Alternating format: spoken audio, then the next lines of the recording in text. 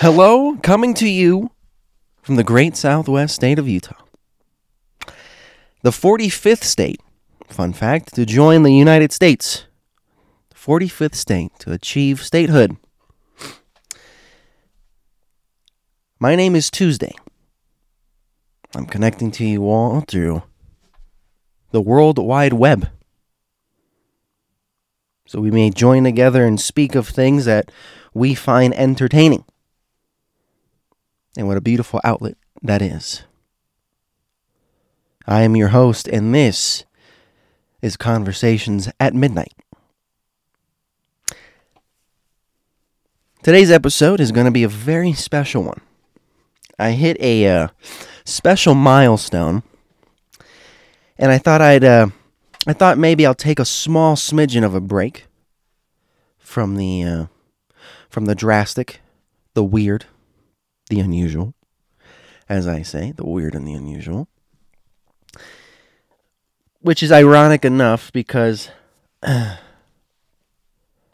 my guest, the person that I have on the show, he himself is, and I mean this in a compliment like no other, he himself is weird and unusual in the most beautiful way. This man, this individual, I have known for quite some time.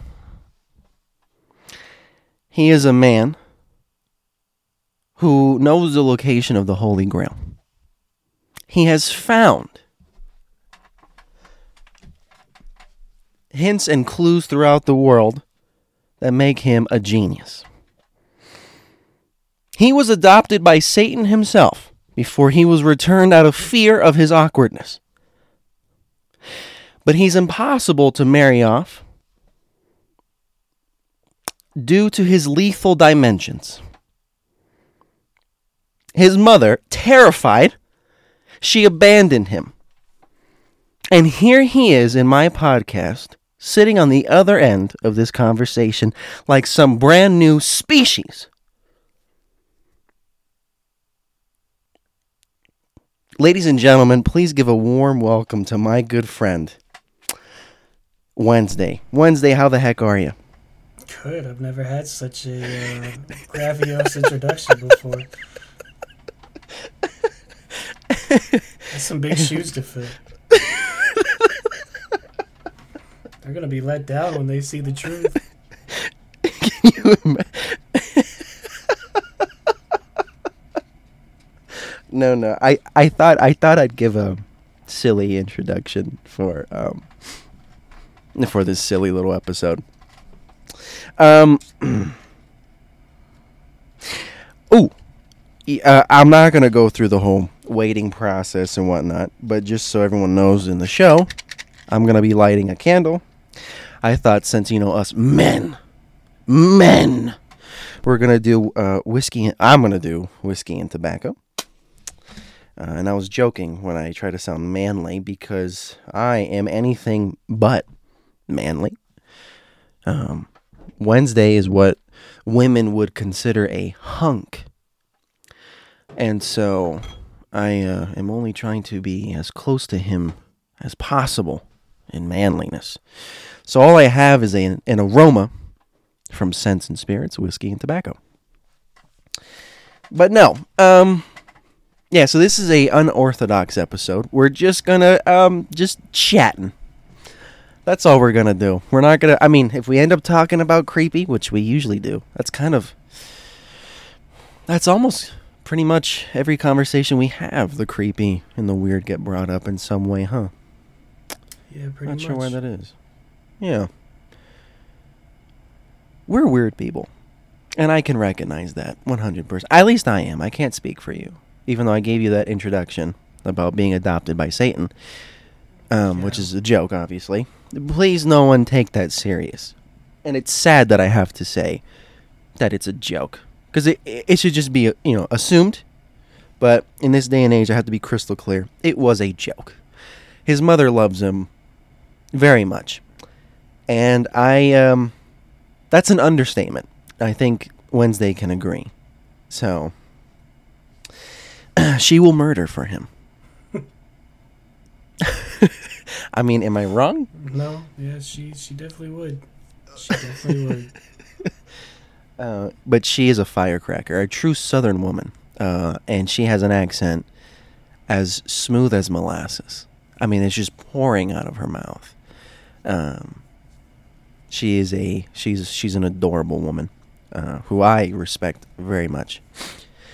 So, I'm not entirely sure how I'm gonna just kick this off, because usually, I kind of like dive right into a conversation or anything like that. But in this case, for you, I've been thinking about it, and I I don't even know how to start it. How's the how's the weather in Missouri? It's hot. It's pretty hot. Has it really? Yeah, it's hot and it's cold, and I think we're supposed to get some thunderstorms this week. So, I actually like thunderstorms, so it doesn't bother me. Driving. I in love it, them. Kind of, yeah. Driving in it. On the highway, sometimes it can get a little much, but I just got fresh new windshield wipers, so I no longer have to do the Lord's Prayer every time I step into the car, hoping that I can see, because now I see great, so. Yeah, mine aren't entirely. I say mine, but I'm borrowing a car right now, since my bus is off limits, if you will. It took the kaputs, but I've been borrowing a car, and the windshield wipers they aren't that new, but they do that atrocious, where it kind of rubs up against the glass. Yes. That ba-da-da, and I hate that sound entirely. It sends a chill down my spine. Yeah, mine was smearing the rainwater. Okay, it almost made it worse. Like sometimes I wouldn't even turn them on. I would just kind of. Sometimes it was almost better to just see through the droplets than kind of have it smear all over the windshield. It was pretty bad. Sounds horrible. But now I've only been to Missouri twice. Was it twice that I was with you? Yeah. I think 2 times exactly. Just twice. From what I saw, I mean, it didn't really rain a lot there. So is this rare, or is this? No. Oh, that's not true. You know what?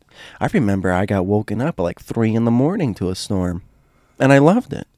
That was sensational. Yeah, it's pretty common. We get storms a lot, kind of past midnight, a little bit into the early morning, and then it kind of goes away. Mm-hmm. But, Missouri's one of those states where you wear a jacket in the morning and shorts in the afternoon and, have to go naked to bed. Otherwise, you'll sweat so much trying to toss and turn. So it's just kind of one of those states where it's so hard to predict the weather. You kind of can't. Your best bet's to stick your head out the window and go from there, Right. So as you know, I grew up in Florida, and the weather there is essentially, it's hell on earth for 5 minutes, and then it's instant sunshine. I don't know why. That's just how it is. It's a meme. If you if you hop online, you just see memes like that where it's like, at a certain part of the day, it's just destruction and gray, and it's like a hurricane is happening. And then 3 minutes later, it's pure sunshine, and the Cubans are out playing dominoes, slamming the table, screaming in Spanish at each other. And it wasn't until I didn't realize that I was spoiled to something as beautiful as rain until I moved out here to Utah. It's almost non-existent here. Very, very rare for it to even drizzle. So I didn't realize how spoiled I was until coming here, and I took it for granted. And I'm not trying to get sappy, but I guess I just wanted to say, I think that's the thing I've been learning lately, is that, you should probably enjoy what you have around you, but because I'm really kicking myself in the butt now. There's actually a lot of things that I sit here now and I go, what the heck have I done? Like, why didn't I enjoy that more? The one thing I don't miss is the humidity. I'm very much okay without living without having that. Although the dryness has just destroyed my skin to no ends of the earth. So I think I've developed psoriasis, and I'm not even joking. So that's not fun. But enough of that boring stuff, because I had no idea how to start it. But I've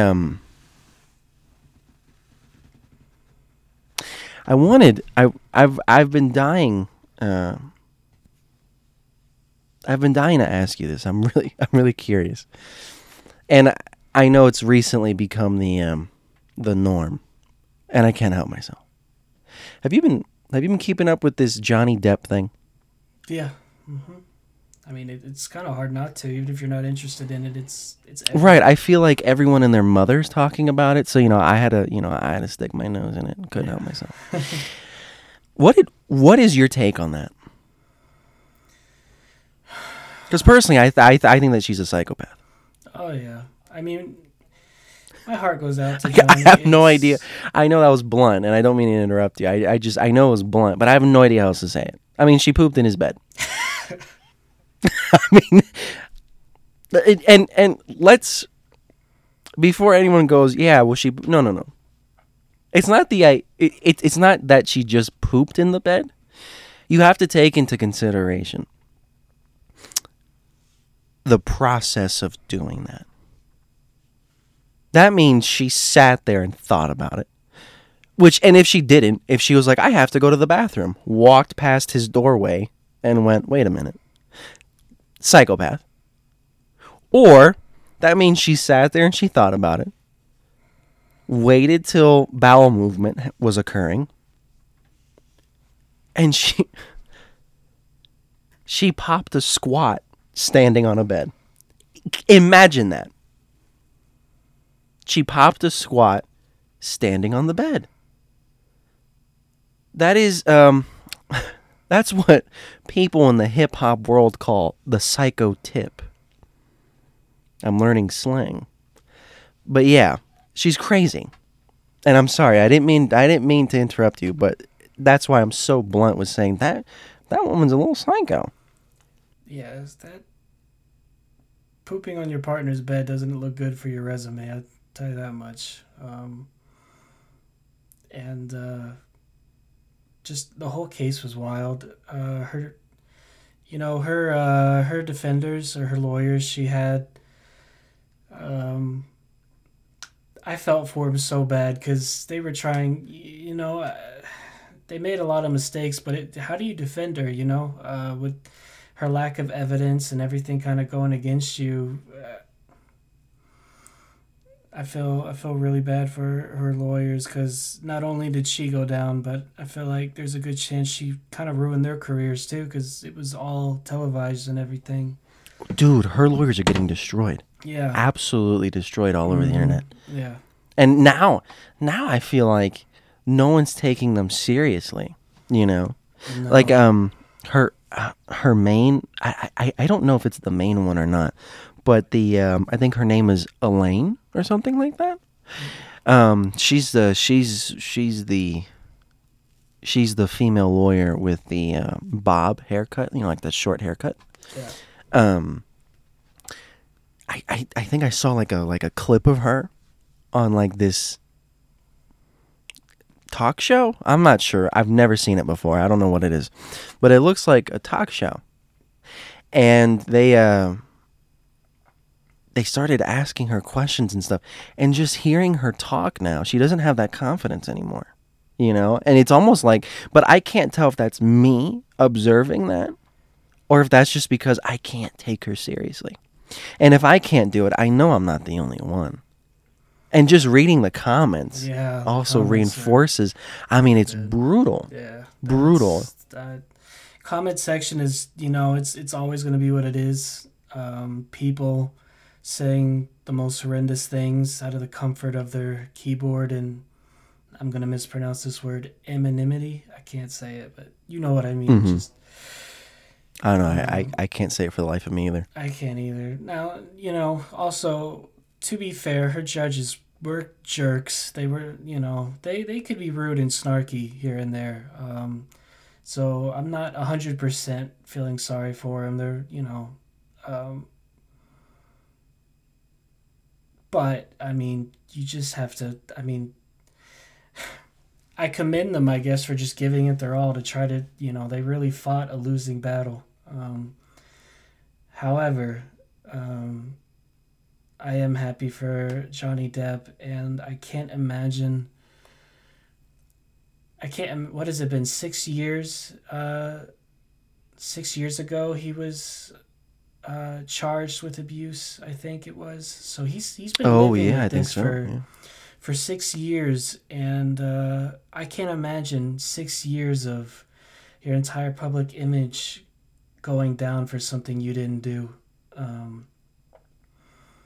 I don't know how I would handle that. I'm sensitive enough as it is what people think about me, and I mean, God, just put yourself in his shoes. You marry a crazy woman who is determined to ruin your life, and she did a pretty good job at it. And for 6 years, you lose everything. He lost his lead role as Captain Jack. He was let go of Harry Potter, I think. All for nothing. I think everything was almost instant. Yeah. I think it was almost instant. They pulled the trigger on him fast. It was. And obviously, I'm not gonna get too much into it because that's that's a touchy subject. But I don't agree with that. I don't agree. I don't know what happened to innocent till proven guilty. I think my thing now that he has won, I think that he deserves an apology. I really do. In some way, shape, or form. And I'm not talking about not like how, I guess, in that industry, I feel like they always do those weird, awkward family apologies where they don't really say sorry. They kind of walk up to you after the huge blowout and they go, so, did you see the Celtics game? I feel like the industry does its own way of doing that. And I don't want them to do that to him. I feel like they should just man up publicly. And I think it has to be public, in my opinion, because they took everything away from him publicly. So to me, I think it's only fair that they, swallow their pride publicly and say sorry publicly. Does that make sense? Yeah. But one of the things that you said as well was, you said that you don't know how you would have handled that. Dude, I think I have too much pride. Like, if that was me, I would never go back. Even now, let me just be clear. I would clear my name, just as he's doing. But you see, he won. Right there, I'm done. Oh, dude, Tuesday, man, you should hop back on, Spotify and do a live show or no. I'm gone. I'm done, because, and that, and that's probably, I'm sure it is a flaw of mine, but it would just hurt so bad every time I would go back behind the microphone like how I am now, trying to do it all over again, knowing that they threw me away in seconds. In seconds, I was nothing, and to me that must have a special sting to that, especially him in Disney. I think the first movie was 2002, 2003. That's nearly 20 years. As of right now, of the recording, it's 2022. It's nearly 20 years. And they kicked and booted him. Apparently I read somewhere, and I don't even remember. I think it was on YouTube or something. Like I read like some description or something. But apparently, some sort of executive that used to work in like the Disney movies and stuff or something like that said that he'll be back. Like, he's not going to keep his word saying that he'll stay away. Apparently, they said that he's going to come back and play. But I don't know. I almost believe him when Johnny Depp said that he's done. Because that's years of a relationship being built, and it's destroyed in seconds.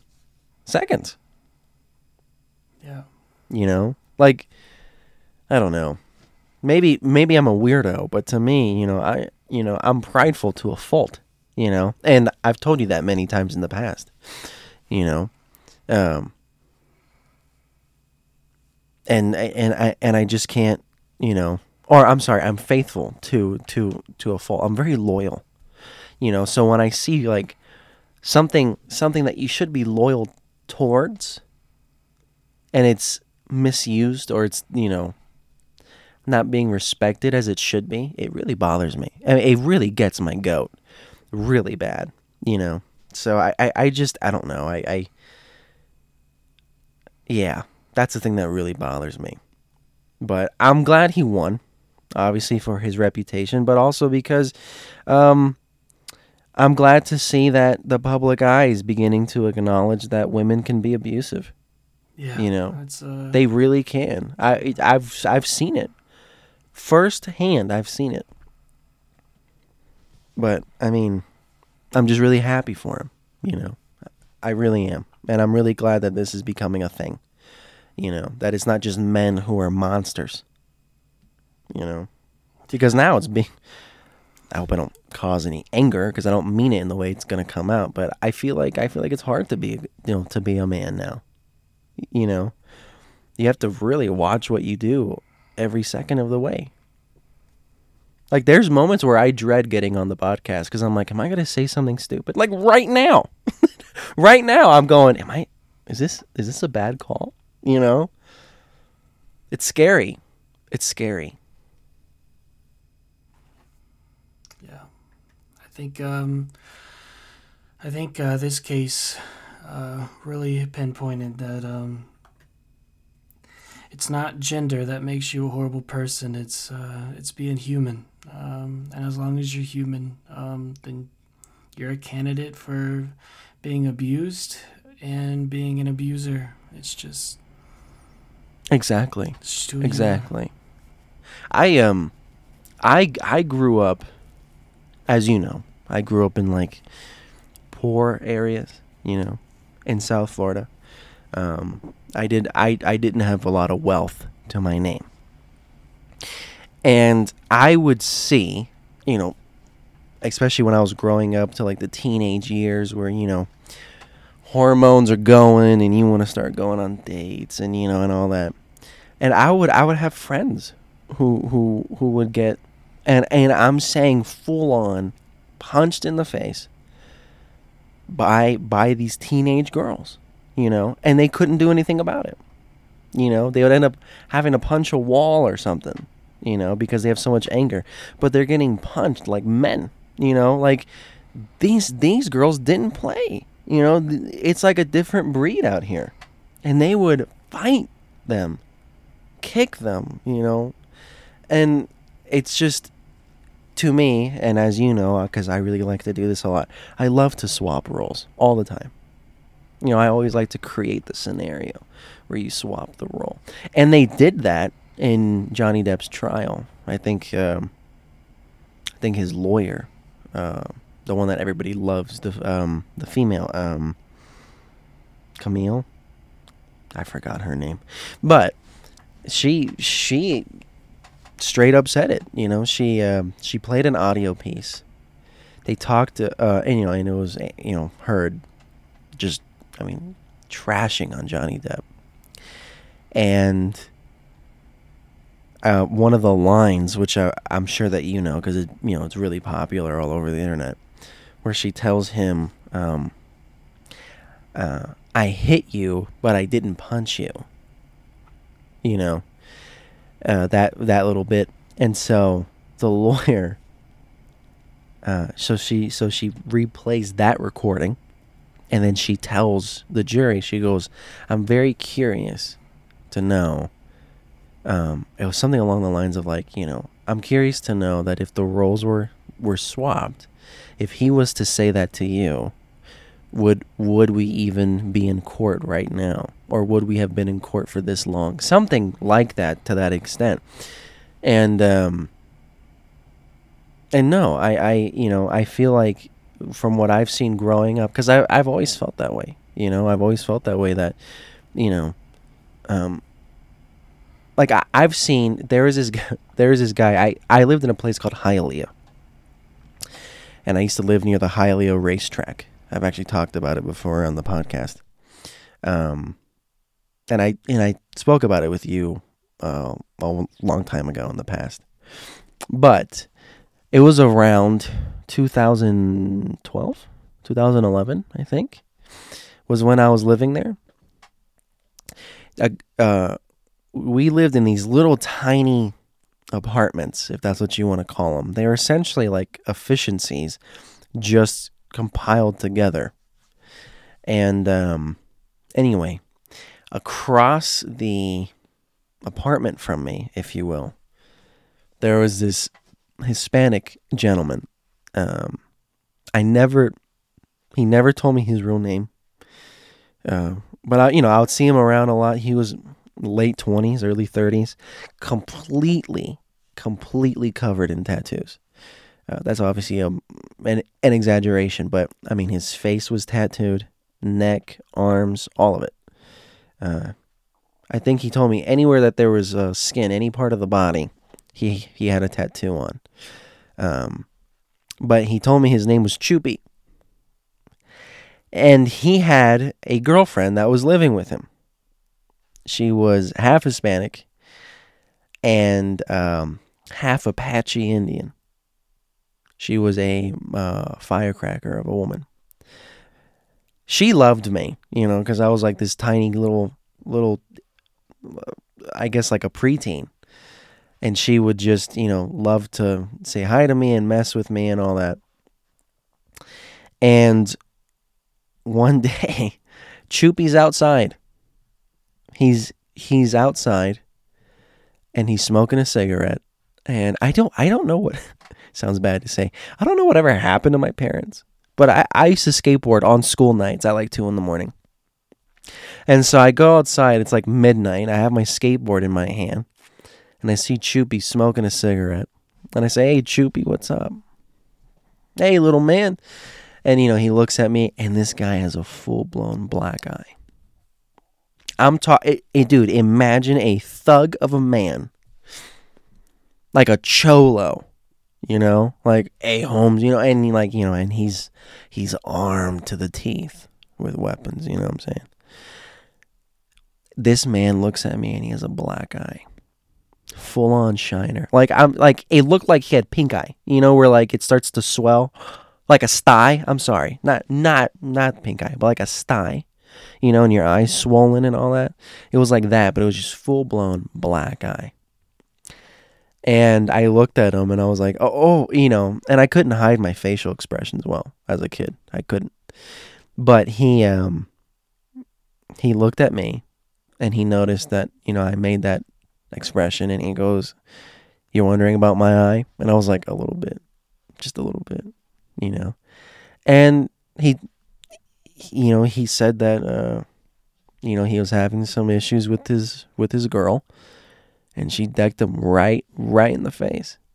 Right in the face. His mom came over, like a week later, and I don't know if anyone knows this, black eyes last, depending on how hard you get hit, they can last a while. So it was like 4 or 5 days later. It was almost an entire week later, and he still had it. It wasn't as swollen, but he still had it. like the purple hue, you know, that blackish purple, morphed into like some dark blue, green, yellow color. And he and his mom saw it, and she was like, "Oh my goodness, what happened?" You know, and she's saying all this in Spanish. This is back when I knew a decent amount of Spanish. And he lied to her. He told her. He's like, "No, I got into it with someone over here on 79th Street or something. I don't know." He made up some lie, and his mom's like, "You got to be careful out there. You could get yourself killed." And I just sat there and thought, this is, I have no idea how else to say, but this is a domestic abuse victim. He really was, Now, he said he didn't hit her back. Whether I know that or not, I'm sure I don't know. But let's say that he wasn't, for the benefit of the argument. Let's say that he never touched her. Dude, she would full on swing on this guy, and you could see the damage, And this guy was thugged out, This guy was thugged out, and he would just get wailed on, But I mean, between you and me, I'm sure he hit her back. That whole relationship was toxic. But anyway, I'm just saying, I'm glad that this is becoming more of a conversation, because in those times, even though that I saw this guy with a shiner, and I guess this is the point that I'm trying to say, even though I saw this thug of a man with his eye swollen like no one's business, I just accepted. I was like, hey, you know what? I'm not going to say anything. And that's where granted, I was young. I was a kid. But still, it's like, I knew if I saw that damage on a woman, I would have said something to like an authority. But I didn't to him. I didn't. I didn't say a word. I didn't say anything to anybody. It was just me and the neighborhood kid that saw it. And we thought, oh my gosh. And we walked away. We didn't think much of it. We didn't say anything of it. So I'm glad that this is becoming more of a conversation. I'm glad that maybe now the question won't be, what did your boyfriend do? And now it'll be like, did your girlfriend do anything? Did your wife do anything to you? I don't think it makes you less of a man to admit that you're a victim of abuse. No, definitely not. I think, I think we as people ourselves need to just kind of start admitting when we fall flat, whether we're being abused by somebody or abused by life. It's, you always hear man up or take it in, and I'm guilty of it too, of just holding everything in, but, I think just being honest and just telling people what's going on, whether you're a guy getting hit by a girl or, a girl getting hit by a guy, or life's beating you down, or whatever is beating you down, it's just, I think this whole attitude of tough guys keep it all locked in, I think that needs to go, because it's just not healthy, and it warps the brain, and I'm learning that myself as I go on, that, hey, you have friends. It's okay to tell them sometimes that you have issues. Is that something that you've struggled with? Like not being able to talk about your things? Like the issues that you have? Like the things that are on your chest? I tell no one. I tell you, of course. I tell you a lot of things, but it still shocks me, if I'm being honest. Yeah, well, yeah, I have to trust. I don't mean that in like a mean way. I'm just saying, no. Like I didn't know I meant that much. You know what I mean? Like I didn't know. Yeah, no. Yeah, you mean a lot to me, man, and I know a lot of the things that I go through, you go through. I know, we always say our lives go in parallels, it seems. So it really feels like it. So it helps me really open up it. But otherwise I don't. My roommate that I live with, he's a great guy. You know him. Obviously you've met him. Right, sure. He listens to the podcast, actually. Yeah. I don't know if it's every time, but from time to time he does. Yeah. Him and I get along great. We don't fight. We don't do anything. But you know, I don't tell him anything that's going on in my life. And it's not because I don't think he wouldn't care. I think right now, if I was to sit down and say like, "Look, man, this is what's going on," I think he would listen. But it's just kind of that headspace of like, I don't want to bother him. I don't want to be a mood killer. I don't want to make things like, I don't want him to, stuff like that. And he probably, I'm sure there's days too where maybe he feels the same. Everybody's suffering. So I don't know if that was kind of a detour to what we were talking about, but just, you talking about that guy who was tatted up and he didn't tell his mom what had happened and everything. I think part of that kind of went from embarrassment of, I'm a guy, man, I'm getting beat up like this. I can't tell anybody that it affects me. And we really, all of us, we really need to just kind of trust fall, I guess, more in life, because there are more people willing to catch you when you fall than I think you realize. At least that's how it's been for me. I've been very surprised by just how many people do care, even though it can really feel like they don't. So Yeah, I think I'm starting to, and I'm not trying to get sappy or anything, but I think I'm starting to notice that too. You know, because there's certain people in my life that that I end up speaking to, and I make like a dumb joke from time to time, and sometimes, and this particular person that she would look at me and go, why do you say that?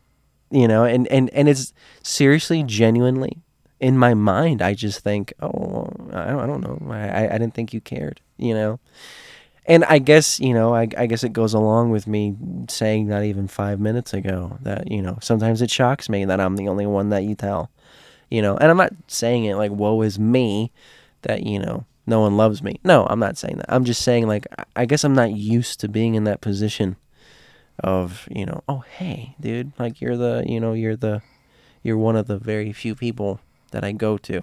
And mainly because in my mind, I think, why would you come to me? Like, I'm a mess. I'm a mess, man.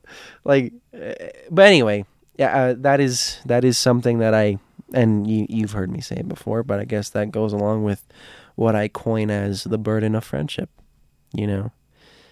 That's the unfortunate thing. Is it?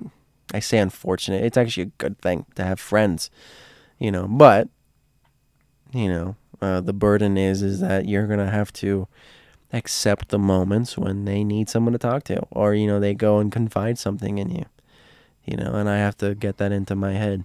So I am. But no, I never knew. I never knew that you struggled with speaking about certain things in your life like that. I didn't even no, yeah, observe that about you. I don't know. I don't tell. I mean, even when not to get too personal, but even when I was in like group therapy, it took 3 or 4 days for me to finally even talk, which is normal. They even told Really? me. Yeah. So you sat in that room like the elf on the shelf. Yeah. Essentially. I did. Yeah. I was some depressed elf. But there was still benefit in that.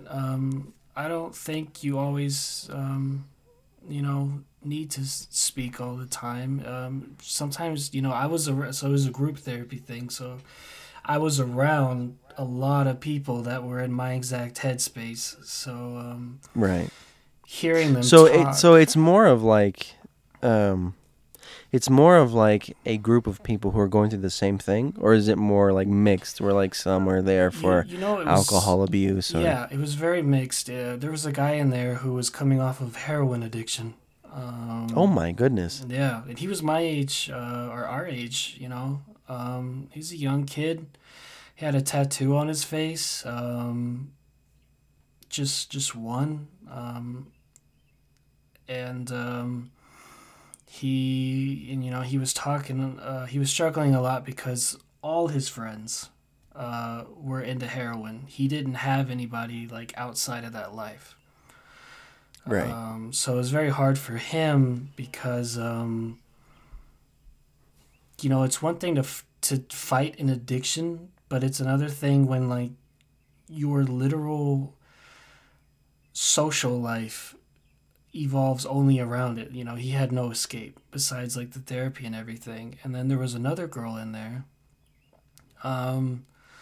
She, on paper, she shouldn't have been in there.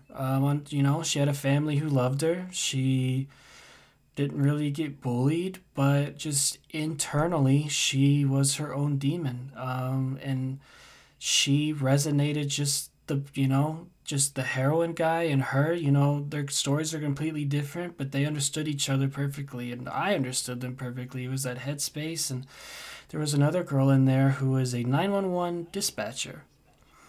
Wow. Yeah, and she... That explains why she's depressed. It's actually funny. She said her job never got to her. She said she was almost... not heartless, but she was able to separate herself from her job. Like she almost became just a robot on the other end until her son committed suicide. And then when her son committed suicide, it got way too hard to start taking the calls. And whenever something bad would happen, she would break down. And I remember in the therapy session, she kept going on. She goes, "I used to be so good at detail." She goes, you could mumble off your street address to me in horrible quality, and I would be able to just pick it up like that in a snap and have no issue. She goes, "Now you can tell it to me straight to my face. Hey, we're going to so and so." And she goes, and I'll nod my head and I'll walk out that door, and I completely forgot where you told us to meet up. Oh man. So she was genuinely checking out. She was rough. That's like an absence of a consciousness, Yeah. She's breathing. Her brain's going, but not really. She was, we were all like that though. We were all just breathing husks. And right. I think, Zombies. Yeah. But the beautiful thing, if, you have to be a optimist, and I guess my point of saying all this is, we all came from different backgrounds, but we were all in the same room, and we could all relate to each other. And kind of going back, you said, like, I don't know why you come to me because, I'm a mess. Mm-hmm. Kind of think about it in this, like, metaphor. Let's say, like, in real life, you're an absolute mess. And, like, I'm talking your room's dirty and everything, and then your friend invites himself over, and that friend is a complete mess too. You've been in his house, and he's just as much as filthy as you are. You're more comfortable because you're like, I don't need to put on a facade for this guy. We're both filthy, so we're just gonna, we just clean together. I don't have to put anything, but, then let's say you invite a friend over who's a clean freak. You're going to be more self-conscious, and you're going to try to, tidy up and everything. And that metaphor was horrible. What I'm trying to say is, being a mess and walking into somebody else's mess is much more comfortable than being a mess and walking into somebody's pristine house in a way. Because, it might be a mess, but you're used to it, and it's in a way kind of feels like home. I don't trust people that, I don't, I don't trust people with my thoughts and my feelings if they are in a clean head. How do I put this? I'm trying to say that if they don't know, if they've never suffered with a mental problem, depression or anything, I just don't maybe trust isn't the right word. I don't quite want to say burden, but I don't feel comfortable sharing my thoughts with them because they wouldn't get it. Because they wouldn't get it, and they would try to help if they're, if I'm sure they would, but it's not the same when you talk to somebody who gets it. Right. Every good Right. therapist is messed up. No, exact. Every good therapist. Every is good messed up. therapist has been through stuff in their life, and they get Right. it. My therapist in there, the group therapist, she was a mess too. She kept it very professional. She never talked about her life, even when we tried to, let her. She's very professional. She goes, "No, y'all aren't to worry about me." But you could tell she was, she was going through stuff herself. But that helped her relate to us like on a deeper level. Right. I think I told you this before. If not, if I did, I'm sorry for repeating it. But as you know, I worked at a treatment facility, a center, if you will. I actually we walked the grounds there, hunting ghosts, trying to find something. But there was one time in particular, and this still bothers me to this day. Just a little spoiler alert. But or I guess a little disclaimer. But there was this one kid in particular. Obviously, I can't say their names. Excuse me. Because of laws and HIPAA and all that. But for the sake of it, I guess we'll just call him James. James, he was a kid there. We started talking.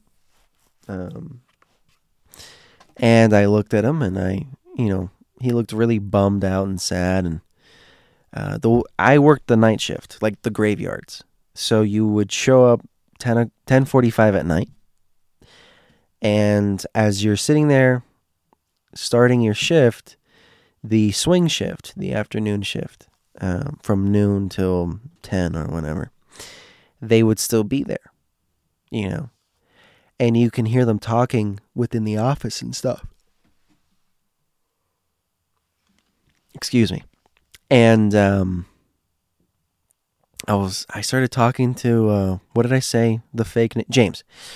And I'm talking to James, and he looked really bummed out, and I said, "Hey, are you okay?"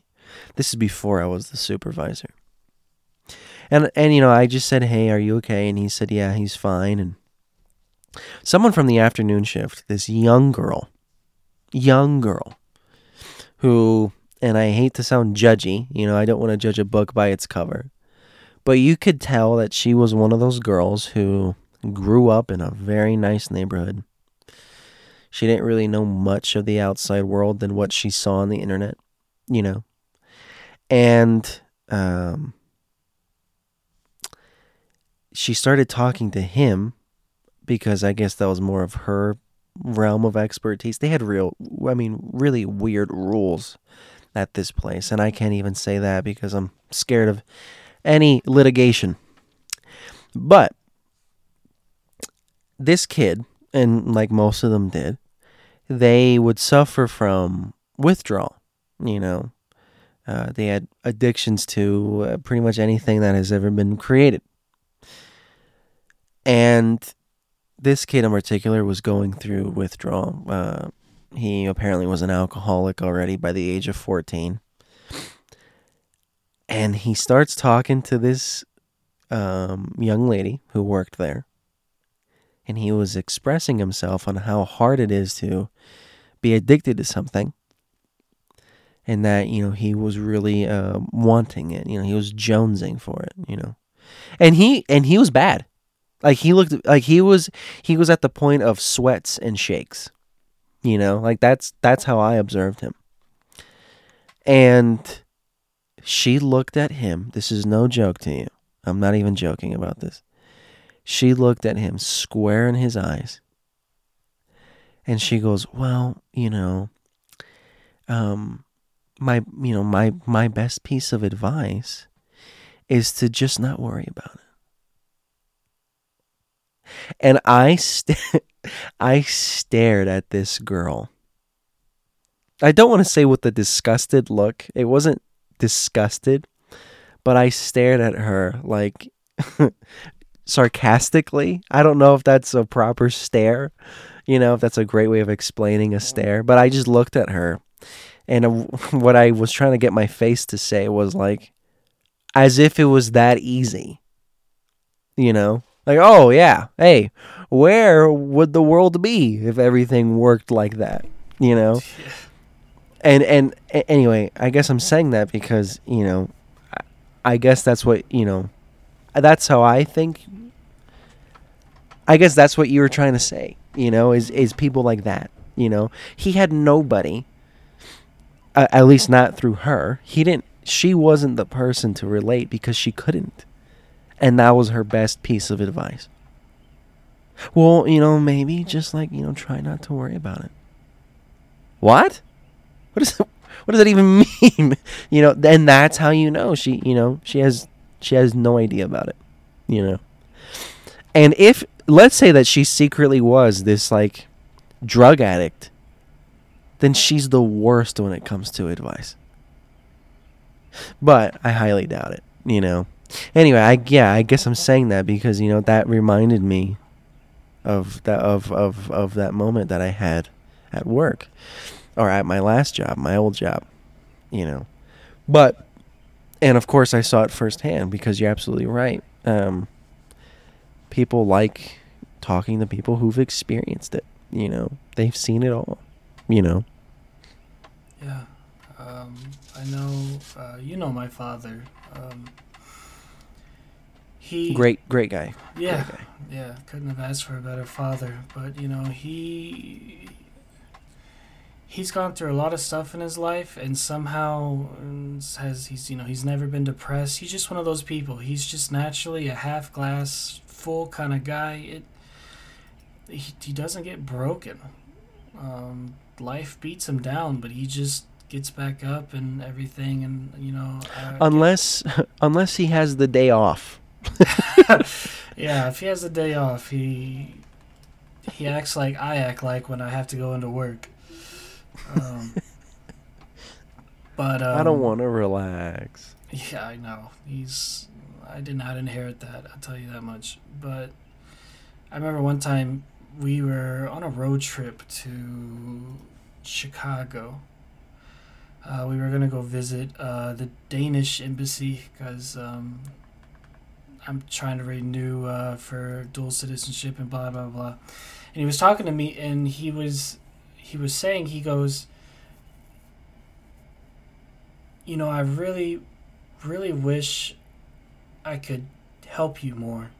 And I kind of looked at my dad, and I said, what do you mean? He goes, it's terrifying. He goes, because I've never gone through depression. And there's nothing worse than feeling so helpless because I can't relate to you, and I don't know how to help you. Wow. And, he got real, he was saying, as a father, he told me, as my dad, he could solve every problem for me, but the mental one, that was the one thing he was helpless with. And, but I feel like that was great advice. I mean, like, to go onto it wasn't advice, but, to go into to the girl you were talking about, where, she kind of just said, don't worry about it. In a way, it's almost more commendable. I know I'm biased towards my father, but at least he looked at me and said, like, look, I've never been there. I don't know how to help. Right. And that showed me that he cares. It showed me that he's aware of it. He's not oblivious to it. But he's telling me, like, hey, I care and I'll listen, but I can't, if you're looking for me for advice, I'm not the guy. And that, I think that's kind of a good attitude to go from that. If you're lucky. That's so respectful, though. Like, that is so, and I don't mean to interrupt you or anything. I'm just that that's beautiful because that's a essentially that is a father admitting, hey, there's not much that that's really rare to say, you know. That's really rare. And the fact that he did that for you is insanely beautiful, you know. And that there's no pride in that, and not in like the negative way, like have you no pride. No, no, no.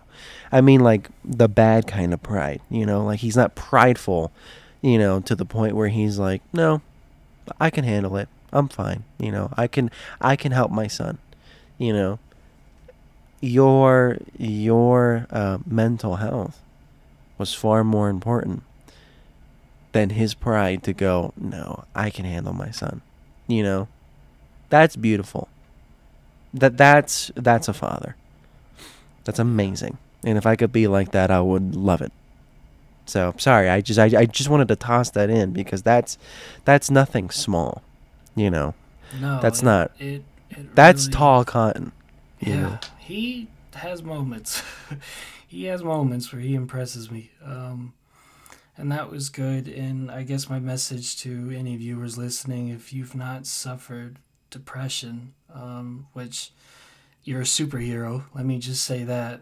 There is kind of side tangent. I feel like depression has almost become a fad nowadays.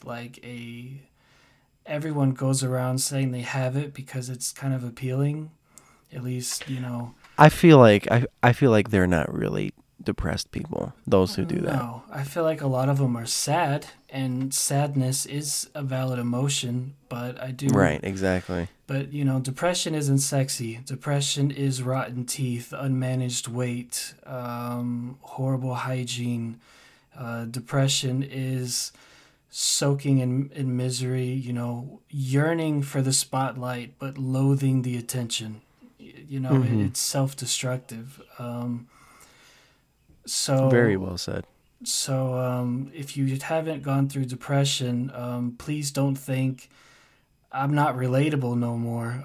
You're a superhero in my eyes and commendable. I mean, I think that's a wonderful trait that, you know, again, my father, he has not had an easy life. Life has tried its best to break that man, and he just deals with the problem, goes with it. But that, you know, for him to just sit there and go like, I can't help you. I hear you, but I can't help you because I just can't, you know, do that. If you have a friend who's going through that and you haven't gone through that, I really think that would mean so much to them if you would just tell them like, I can't relate to you, but I hear you. You don't have to get... And some people, when they talk to you, they don't necessarily... I have a good friend. I love her to death. She calls me up when she can, and we talk about our problems, and sometimes I don't really give her advice. Sometimes I just listen, and that's okay too. Sometimes people really need something other than the wall to talk to. Right. And there's nothing wrong with that. Not everybody wants a therapist. No. Not everybody wants an expert in the field. And that's a very common reaction. Is for people, like, you know, if you were to sit there and go, man, dude, I'm just, you know, I guess I'm just a little down. Suddenly, everyone is a psychologist. Yeah. Everyone. Oh, well, you see, that's probably because, you know, you're not happy within your own space. Duh! You know, anyway, I'm just saying, like, I feel like that's something that people miss, is the idea of not everybody wants a therapist. No. Sometimes people just want you to sit there and be the elf on the shelf, you know? Just sit there, look at me with a creepy smile, and just let me get it off my chest. Yeah. Be a poster on the wall that they might stare at and talk to their idol. Right. You know, but you don't always have to... I had a coworker. He kind of got on my nerves a little bit because... one of my coworkers was venting to me because he was saying like, man, I really wish this job paid a better wage. I'm living paycheck to paycheck. and it's really hard. And then my coworker comes up who's told us about his life. He's not living paycheck to paycheck. He's living comfortably, which good on him. Like, that's not a knock. I'm happy for him. But, he always tells us, like, oh, man, I bought this new thing, I'm doing this. And then suddenly when my coworker was saying, like, I can just about buy groceries, and then he comes in and changes his story to try to be relatable to my coworker. Oh, I live paycheck to pay. I know the struggle. And it's kind of like, no, you don't, dude. You brag all the time. Not brag. That's the wrong word. But you tell us every day, all these cool things you're getting and stuff like that. And that, upset me because it felt just disingenuous. And I don't live paycheck to paycheck. I'm on the border. Like, I'm on the sweet spot to where it's not paycheck to paycheck. But if I'm not careful with my money, it could very much well be. And, I just told my coworker, I said those words. I said, hey, man, I'm not paycheck to paycheck, so I really feel for you, man. Like, I really get that. I have money struggles, but I am lucky to not have to go through that. Just, knock on wood. And that was all fine. You don't always have to be relatable. You don't always have to try to, like, make the person think that you're in their shoes. Just hear them out. So... That's what makes you such a good friend. Thank you. I appreciate that. No, I'm really serious. I'm not trying to get chummy, but I'm really serious. You're a really good friend to have, like 100%. I am very grateful for you. I don't have it. I have no idea how else to say it. You're just... Well, the feeling is very mutual, my friend. Yeah, but you're like I think I got the better end of the deal. Like I think I lucked out more. Because, and as I tell everybody, when they're about to meet you or something, I go, he's everything good about me in another form. Like, I'm like the negative, he's like the positive. And usually after they're done meeting you, they look at me and they go, you were right. They're like, what? Hey, that's what makes us ferocious. I'm the good cop, you're the bad cop. Yeah, the yin and the yang. Yeah. So, but no, I the good cop, bad cop. That's going to be... I never looked at myself as the bad cop, but no, I guess I am. I've been known to say a few things in my moment of anger. It's definitely not a moment of clarity. It's definitely not that. It becomes so foggy, I don't even know what happened. But no, but you really are a great friend. Thank you. And I mean, just a genuinely good human being. Everyone that I introduce you to, or everyone that meets you, everyone that I'm like, you should meet my friend Wednesday. He's a great guy. And then they do. They usually have, this is a strong word, but they almost have an obsession with you. They almost do. At least, the people that I introduce you to. They usually go, man, he's a cool guy. Is there any way that, that I can see him again? Or, as you know, one mutual friend that we had, I can't even think of a nickname for him. But, the one who owned the black truck and all that, used to come over to my house and whatnot. After he met you, and this is real, this is genuine. After he met you, I think it was like a few days later, he didn't know that you were just visiting me. So you already flew back home and everything. And we started talking, and he goes, "Hey, what happened? What happened to your friend?" And he butchered your name, your real name. Yeah, I'm used to it. And he butchered it. And then I'm like, he doesn't live in this state, right? And he's like, what? No way. I never got a chance to really meet him. And he went on this whole thing, and he's like, but he was so nice. He was so, tender, and, That is so common. And I don't think I tell you enough. But then again, I don't even know how to even tell you. It feels good. I said, no, it's news to me, but I'm glad. It always feels good to leave a good impression on people. I think you're perfect at that. Seriously, I think you're amazing at that. And that's why I wanted you to be. Here's a little fun fact for all the listeners. And if you're still listening to this, thank you. But here's a little fun fact for all the listeners. I think I said this last time I had you on the show, which is back in November of 2021, which is weird. But Wednesday was supposed to be a co-host of the show. And that still might be in the works. Spoiler alert. But, that still might be a thing. But that's why I wanted you to be the co-host. Was because you have such this... You're very welcome. You are the... you're the human equivalent of a warm blanket. You enjoy the warmth. It's very welcoming. The idea of it isn't bad. You're just enjoyable. And I think many, and that's why I get so mad. And obviously we're not gonna get too much into this, but that's why I get so angry when like certain people that don't really treat you right, or at least I shouldn't say that. They don't treat you the way that I think you should be treated. Whether that's a good thing or not, I don't know. But I think that's why I get so angry.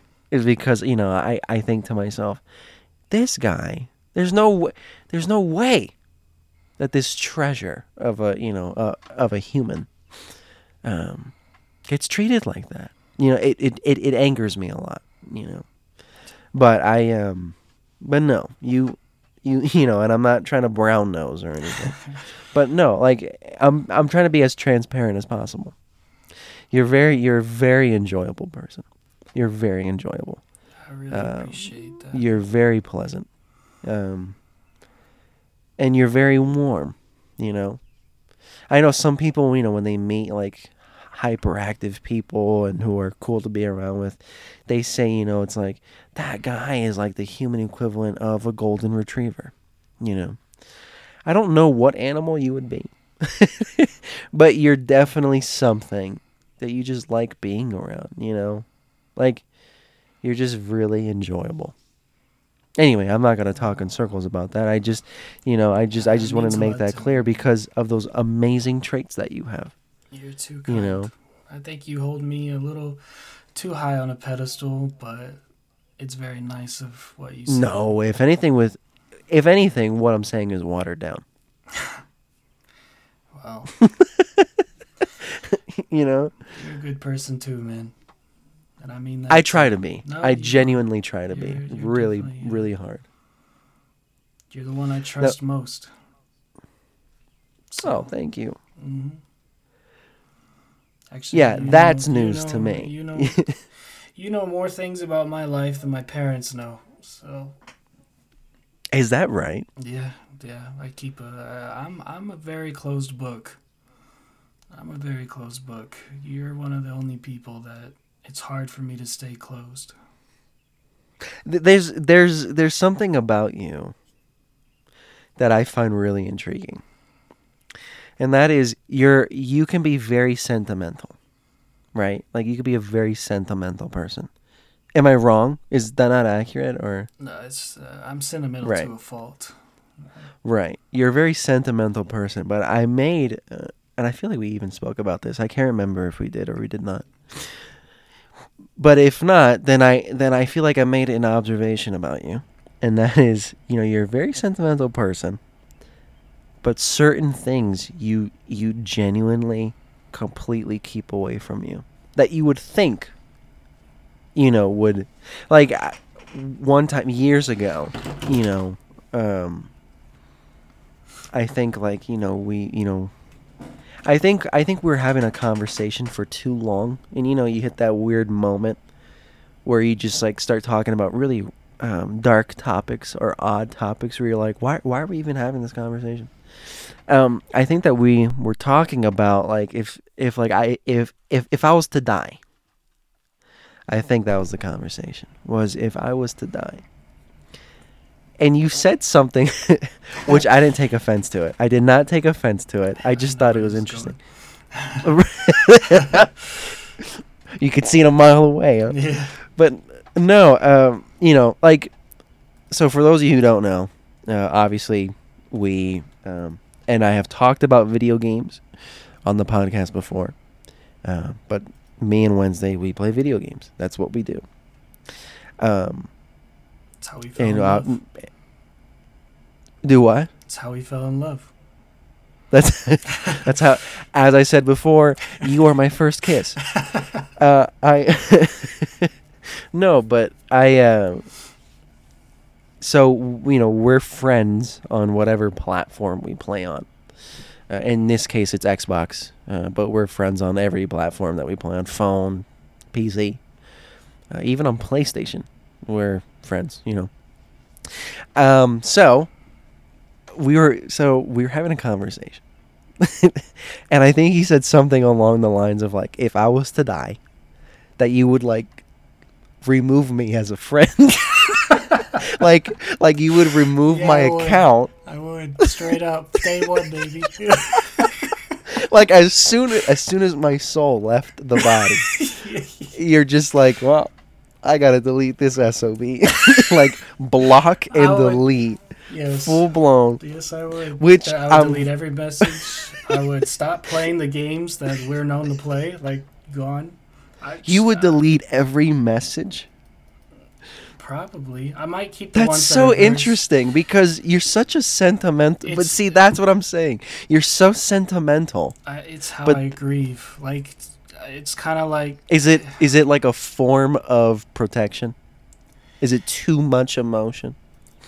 Yeah, I know it sounds horrible. It is horrible. But when I lose something that's very dear to me, it's almost like my brain goes, you can't have it around you, otherwise it'll hurt. So that makes sense. So you have to get rid of it, It's a tiny example, I've told you this, but, my cat, when he died, my mom got a little paw, like you can, they can like mold his paw print, and she handed it to me. I don't know where it is. I got rid of it. I didn't want anything to do with it because it made me so sad to hold it. It just. Did you throw it away? No, I didn't. I'm not that far. I would never. Oh, okay. I would not. It would always be somewhere that I could go back. Like I'm not. I would just throw it in the trash and it's at a landfill somewhere. But that's how my brain copes with loss. Is I don't know if it's cowardly. I don't know what it is, but I couldn't.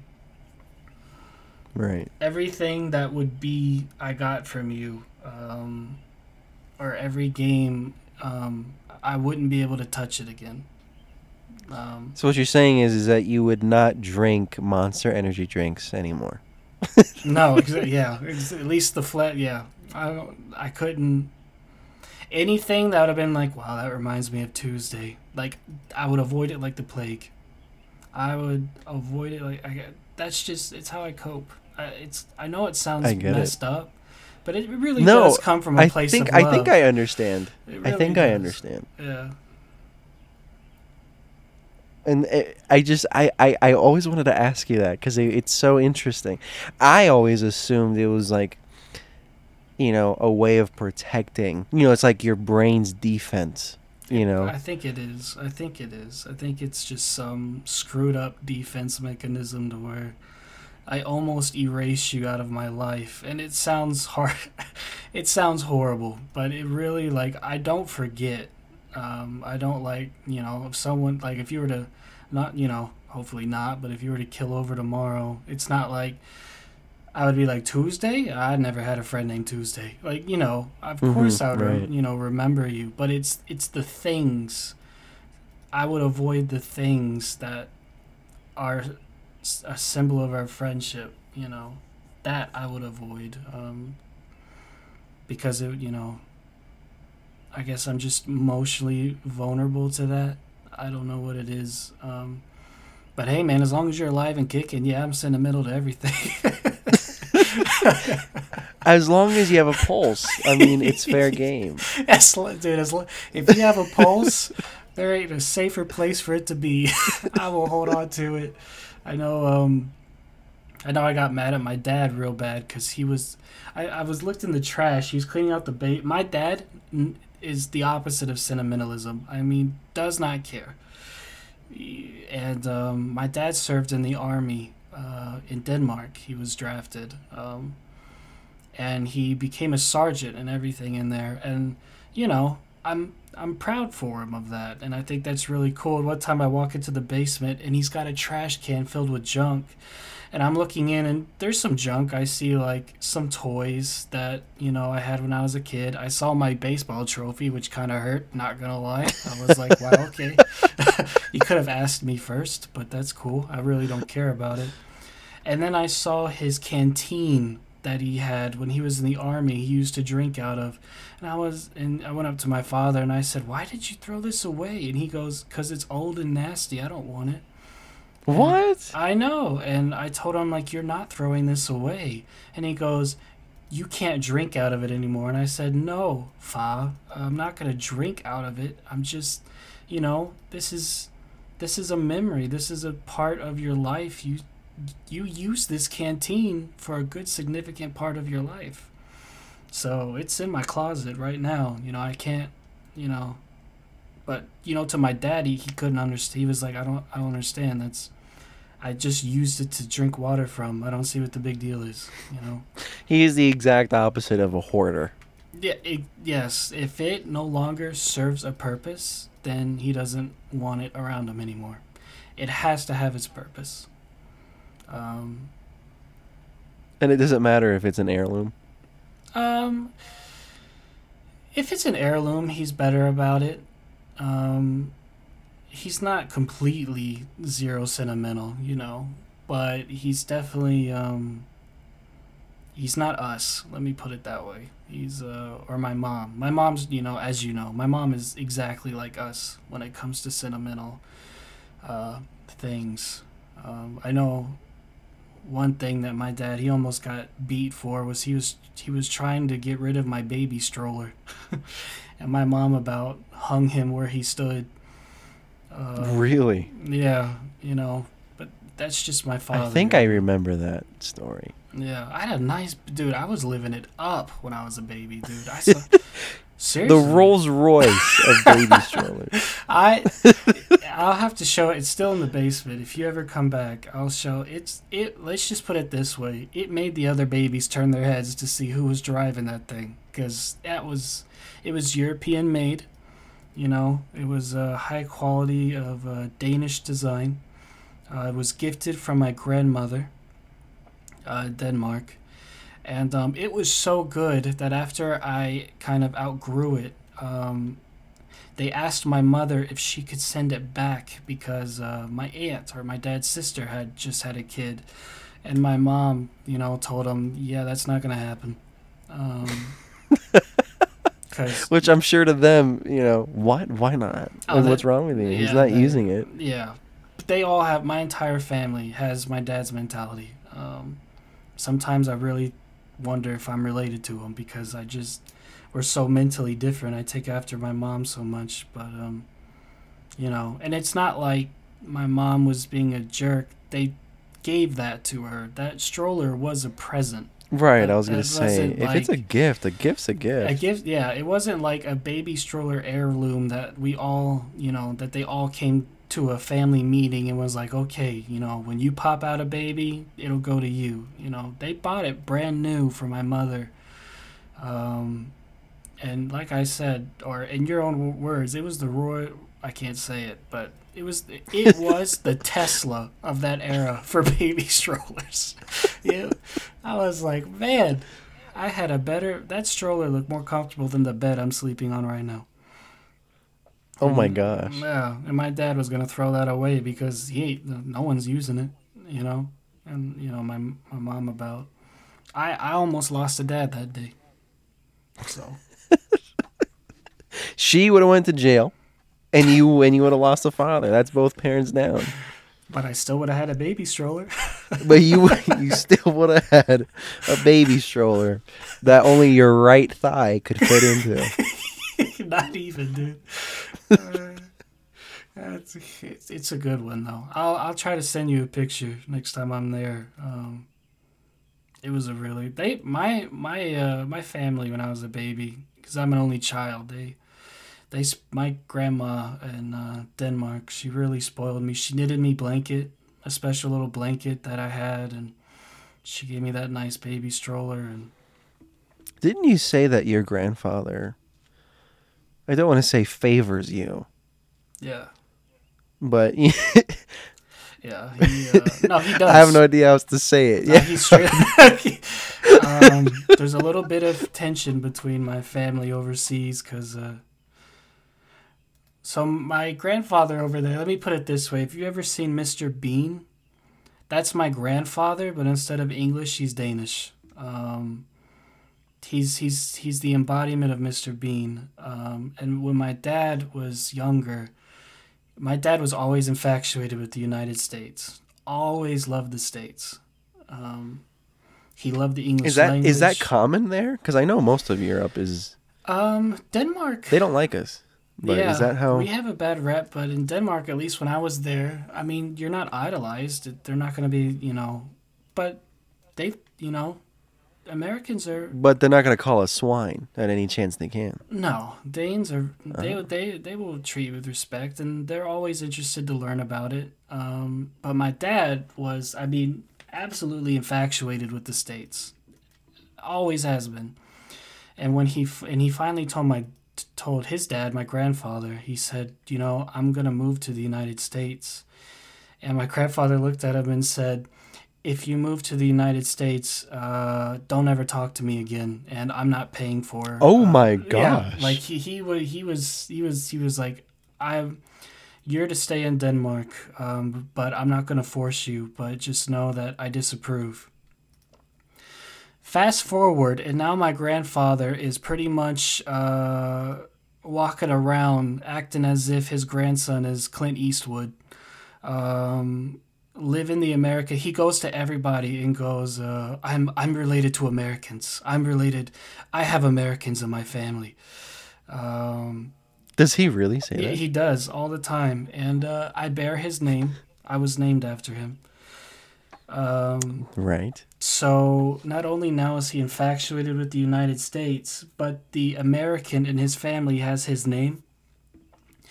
So yeah, he there's a tad bit of favoritism there. But it was funny that 180 died. My grandfather at first was just so disapproving of my father living in the United States, and now he couldn't be more proud. And his English is horrible. I'm not even gonna lie, but he loves speaking it. And he's so friendly. It's so funny. My father and we drove to Chicago to pick him up. He was gonna come and visit us, and it was just gonna be him. And we're waiting in line, and we see that his plane has landed, and the people in his plane are starting to all come out, and we're waiting, and we're like, where is this guy? We're starting to get worried, because he's old. You don't know where he went to. Right. And like I said, he's the Mr. Bean of Denmark. He, that's terrifying if that hasn't been made clear, because you don't know what's going on in his head. And this random guy walks up, because my dad looks like my grandfather a lot. Especially, as my dad ages, he really starts to favor him. And this random guy walks up to my dad, and he goes, "Excuse me, sir, can I ask you a question?" And my dad goes, "Sure, what's up, man?" And he goes, "Are you Danish by chance?" And my dad goes, "Yeah." He goes, "And you're waiting for your father?" And my dad goes, "How'd you know?" He goes, "Oh, I sat next to your dad. Let me tell you, I've never had so much fun in that flight in my entire life. You tell your father that it was an absolute joy to talk with him, and he's on his way." And he just walked out. My dad and I just started laughing because that's Is my that real? Is that a true story? It's 100% on God, man. He literally told him to thank yeah. thank his father Yeah, for being such a joy on the plane. What a nice guy. I want to know. meet people like that more. I know. You know, but it's just the funny 180. It's the whole funny from absolutely not. I'm not. And his car got stolen a long time ago by who knows who. He had a house in Sweden. In Denmark? Oh, in Sweden. Yeah, he had a house in Sweden in Malmö, I think it's pronounced. And his car got stolen, and to this day, he goes, Wednesday. He goes, next time I see that guy, I shoot him because I'm basically American now, so I can shoot people. Oh my goodness. Yeah, he goes, I shoot him. Oh my goodness. And he goes, and I tell people all the time, I know Americans, so that way they know not to upset me, because if they do, then I can have them shot. I'm like, slow down there. Oh my goodness. I'm like, slow down. Oh my goodness.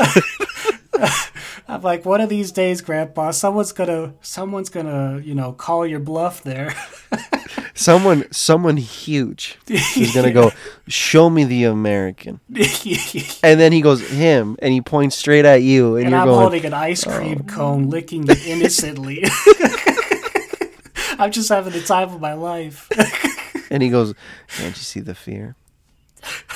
Striking, isn't it? Yeah. That's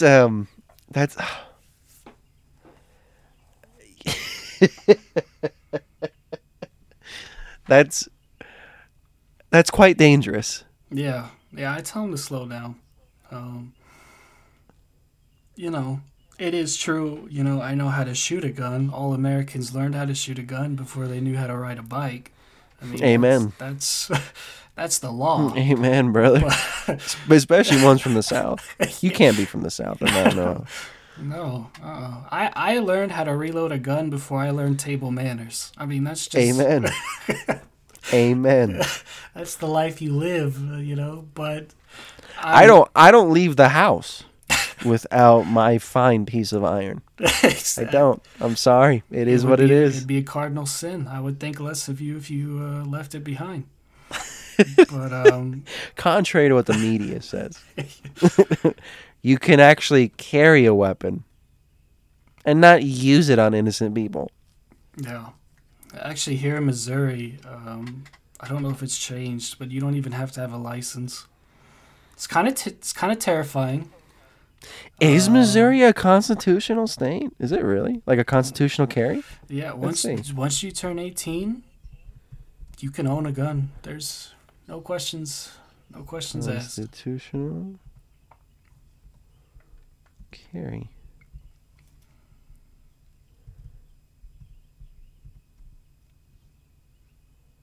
Oh my gosh, it is. Yep. Missouri is a constitutional carry state. No permit is required to carry a firearm if you meet the requirements to possess one. Yeah. Utah just became a constitutional carry last year in May. It's exactly 1 year ago. It's yeah. That's because I originally bought my gun for home defense, because growing up in weird parts of South Florida, meeting the weird people that I meet, I I always told myself when I get older, I'm gonna own a firearm for protection. And once it became a constitutional carry, and seeing the way that the world is, I don't know. I just don't trust it anymore. So I'm I'm packing, pretty much always. So yeah, it's a nice gun you have too.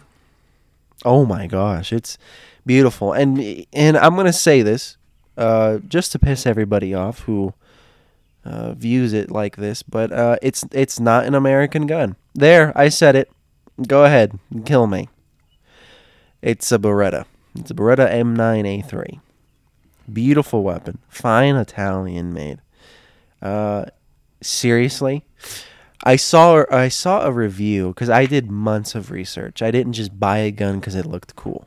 I did months of research, and of course your father owns a Torres, I think it's called, something like that. I really liked the feel of it, and so the Beretta is essentially, they have like the same look and feel.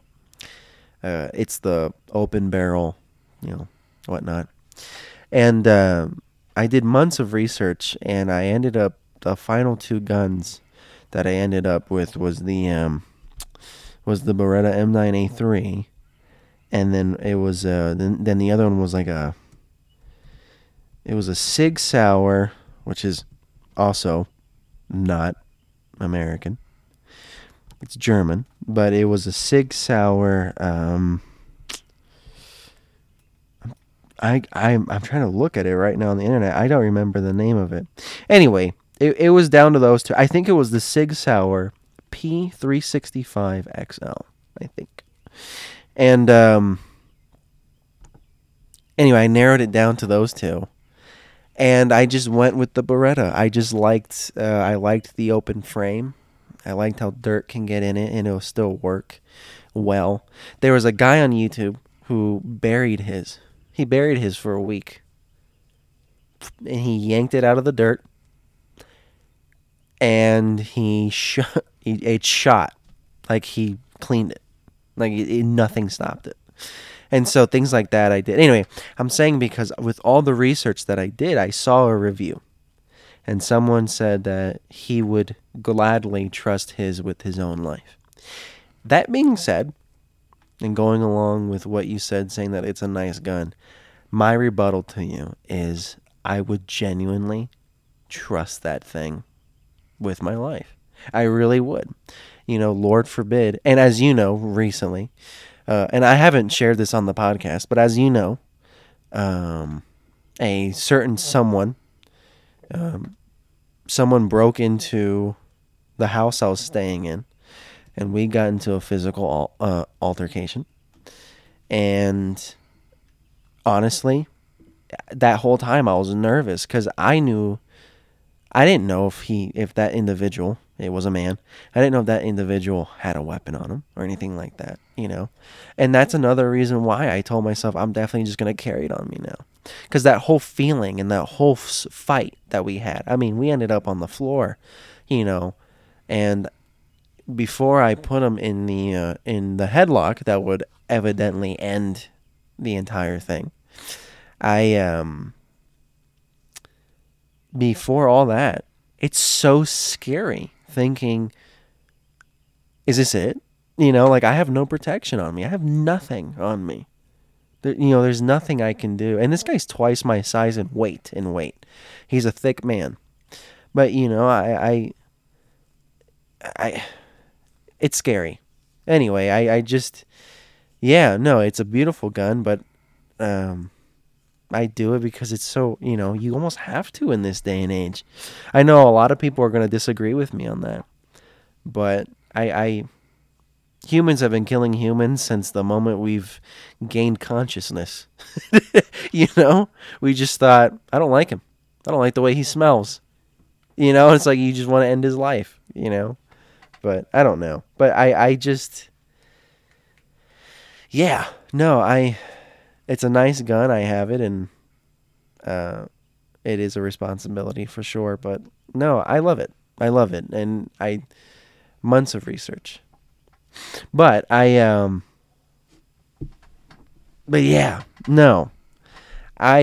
pretty much have been shooting.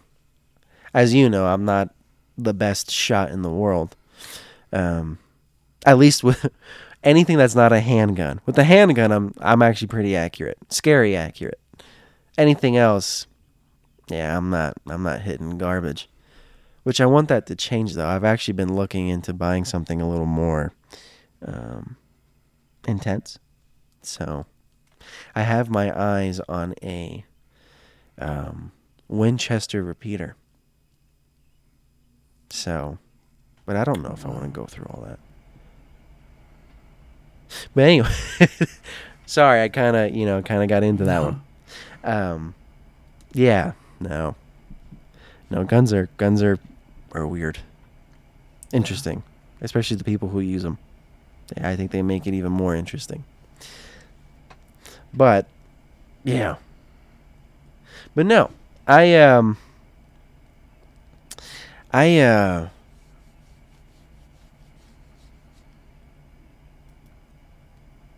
can't. How do I even? Because I've been meaning to ask you this question, and maybe it might be too personal on the podcast. I can't tell, but I'm just gonna do it. If it's too personal, just tell me. How do you feel? You say that you used to live overseas in Denmark. Your family's from there and all that. How do you feel about the idea of going back soon? Does that scare you at all? Does that make you feel a certain way, and if that's too personal, because I know that that's a touchy subject for you, emotionally, you know. Unless that's not accurate. If that's not accurate, then I'm sorry. I don't mind. I mean, it scares me. Denmark is where I really kind of learned I had mental issues. I always laugh and say I became depressed in the happiest country in the world. Denmark used to have that title, but I think it's also one of the highest for antidepressants. So I mean, there's that. But I mean, I'm terrified. I had a lot of highs and a lot of lows over there. Right. But I just feel more at home there. I think I give off almost more. I don't know. Everyone tells me that I radiate more European energy than I do American energy when they're around me. Whatever that means. In fact, my coworkers, they always, every time I bring up Denmark, they're always like, well, it makes sense you want to go back to where you're from. And I always say, I'm from here. I'm from the States. And when I used to work at a retail store, the customers were, sometimes they'd inquire about my name, because my name is very European. It is. And I would tell them where it's from, and they would go, "Oh wow, well, I just want to let you know that your English is phenomenal." When you're like, "Well, I hope so." I really hope it is. They would always tell me, "I understand you perfectly. Like, I would almost think of you as one of us." And I'd kind of play off of it and go, wow, I really appreciate that.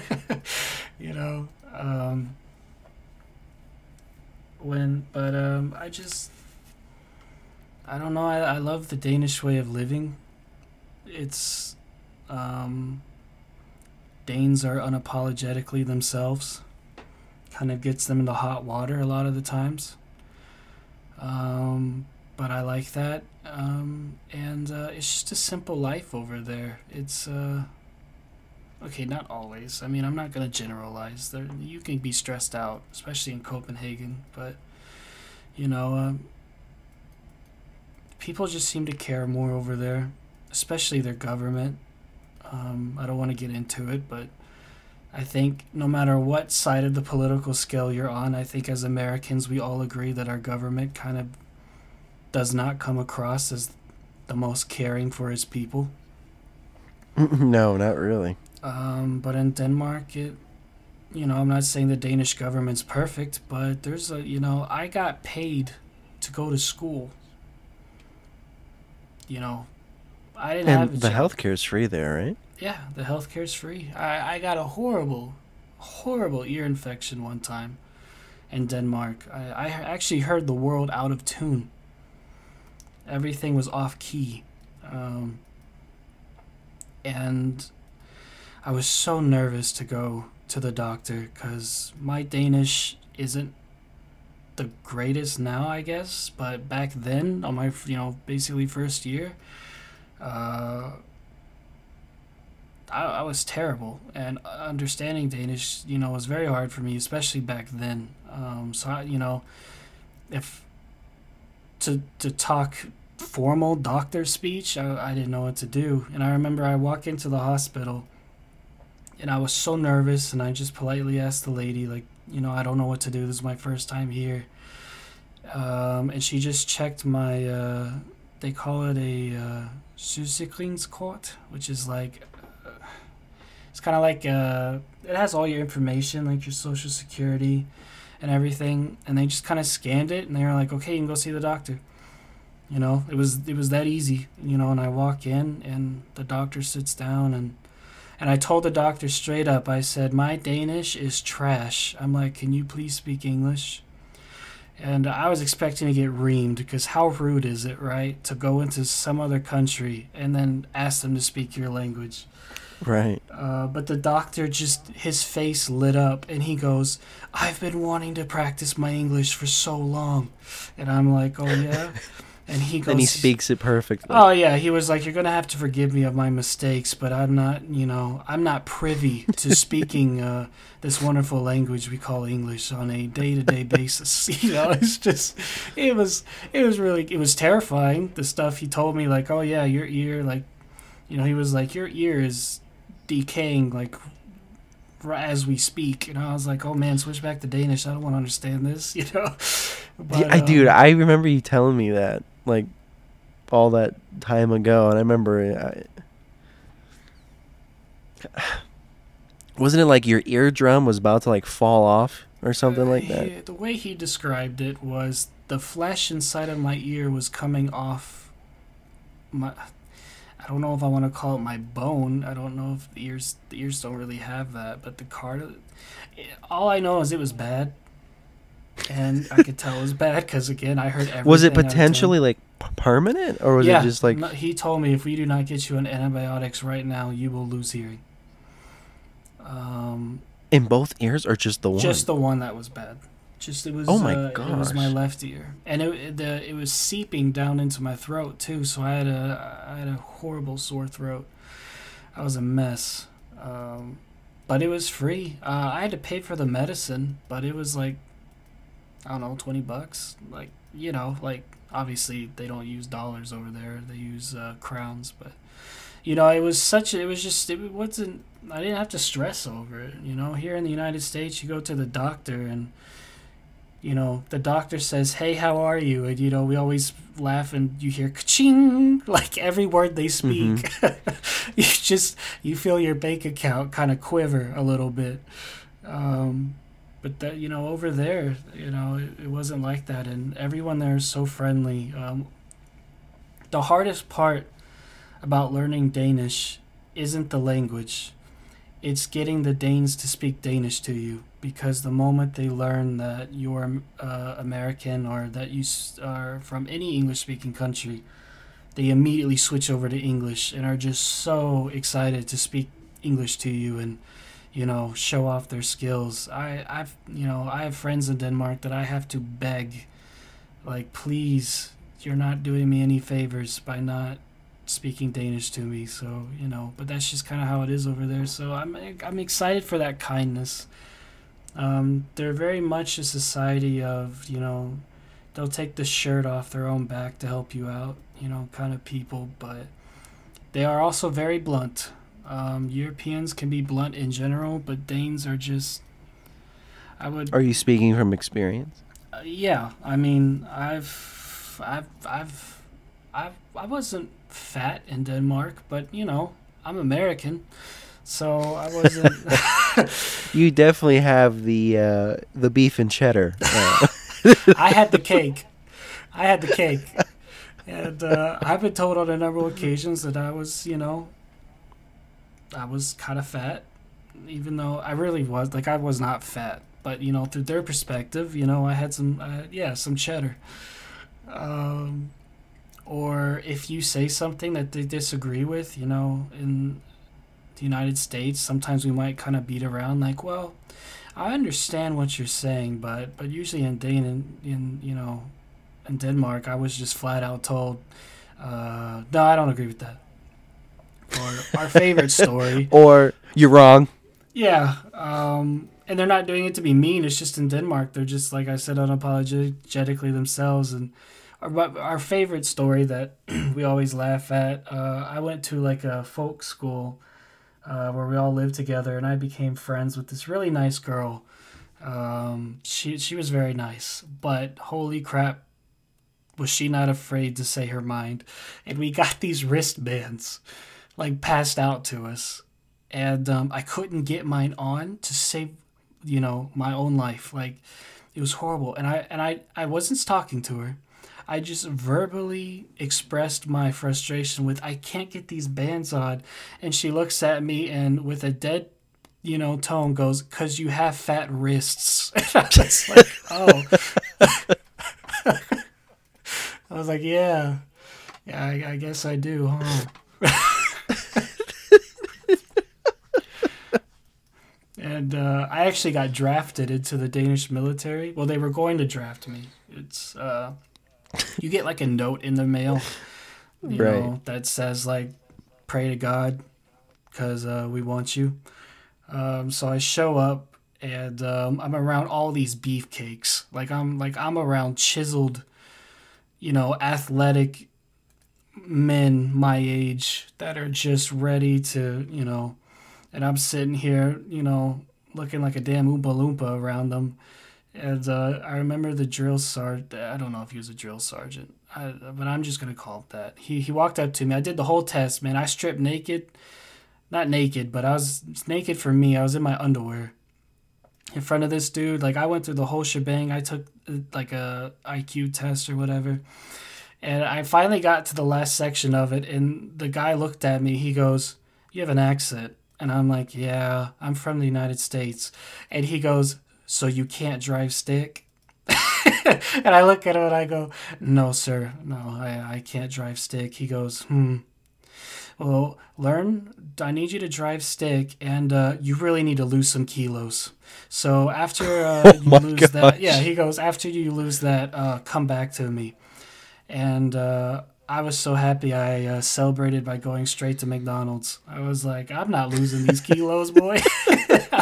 Just, and I think now the viewers think I'm like some like horrendous, morbidly obese mound of flesh. I know. I was like 215 pounds, and I'm 5'10". So if that just kind of gives you like an estimate of my weight. So again, I'm not fit, and I'm definitely could lose weight, but I wasn't like, I didn't have like the triple stacker chin or anything, but man, did they make me feel like it. But I guess to answer your question, yeah, I'm scared pretty bad to go to Denmark. It's scary to go to a whole new country, but I've been there before. I've lived it before. The Danes there are great. I used to walk. I used to go on night walks, and in Denmark, it's dark at night. Everything shuts down, and I felt just safe. I didn't feel like I had to be on edge. Did you ever experience anything creepy there?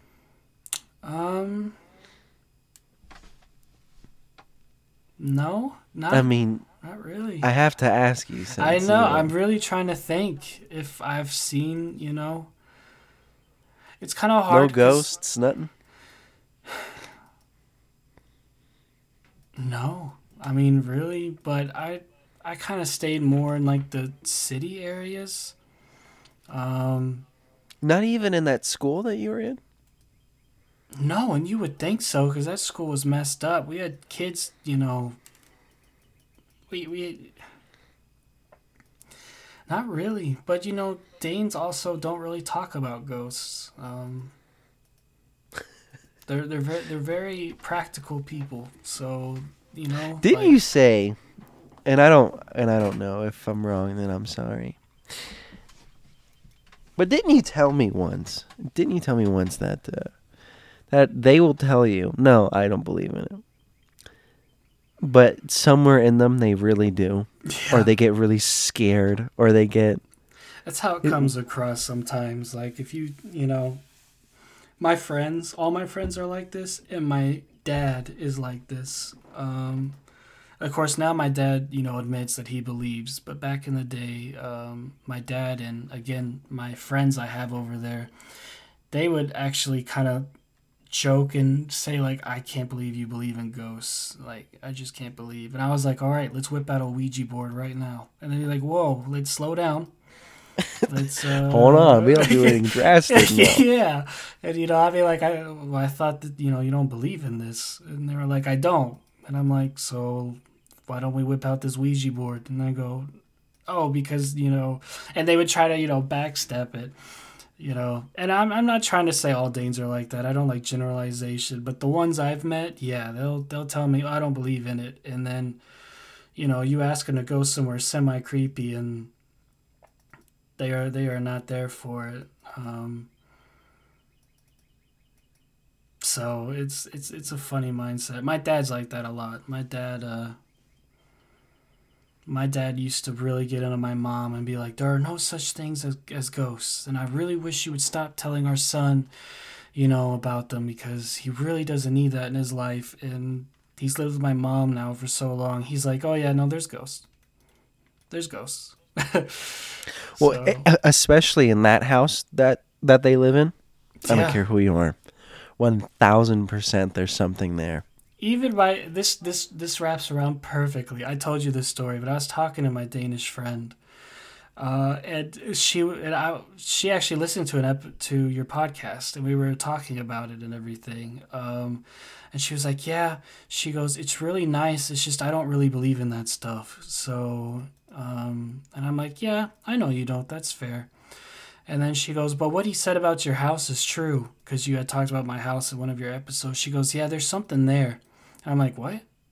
She goes, "Yeah, there's definitely something there." And I was like, "I thought you said you don't believe in it." "I don't."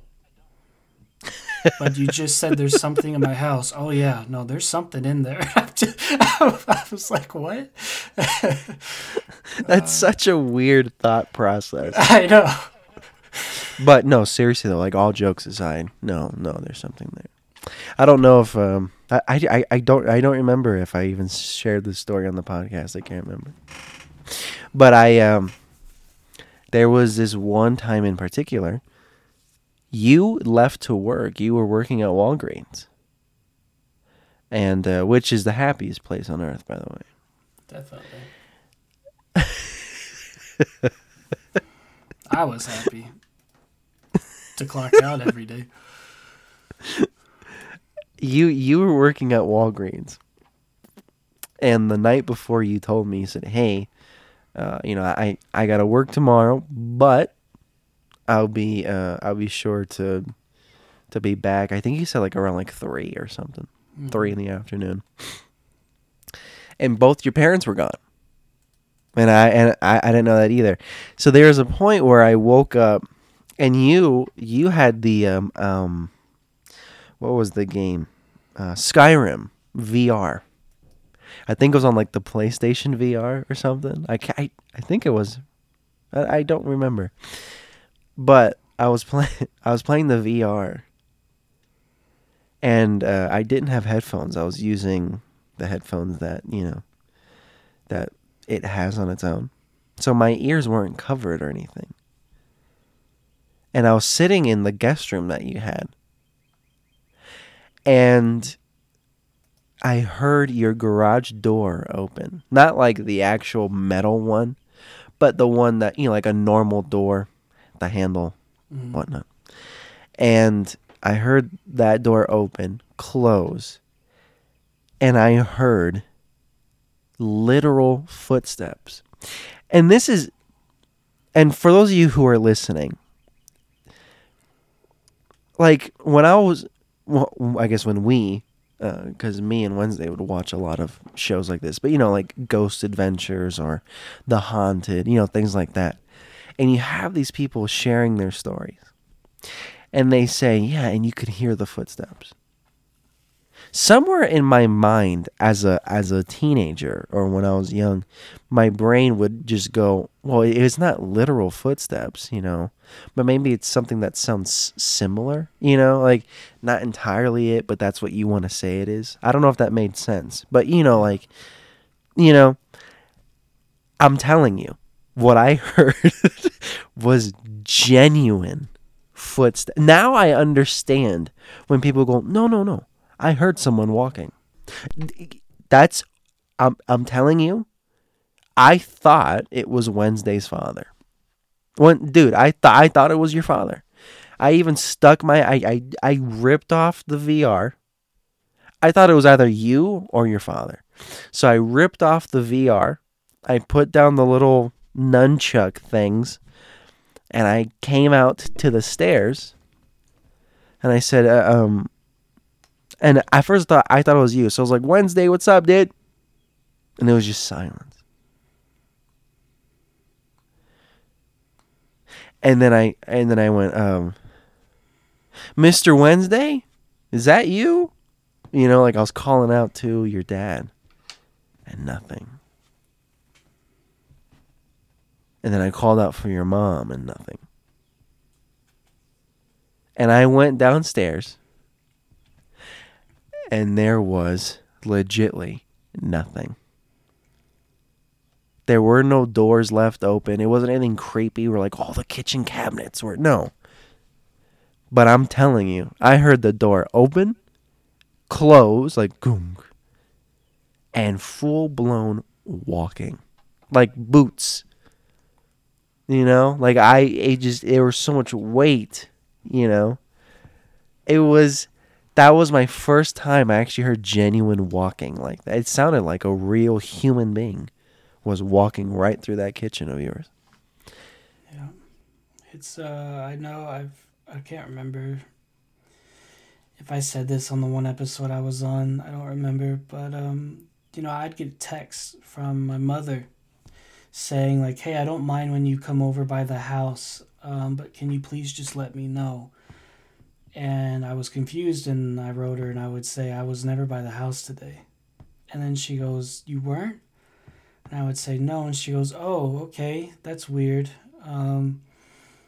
Because there were drawers open, or there was a door that my mom had shut, and it would just be wide open. And she actually would be missing stuff. And it freaked me out so much because this is over the course of several days that I kept getting these messages like, you haven't been by that. I drove by and I got a ladder and I opened up every attic. We have two attic entrances, one in the garage and one in the upstairs.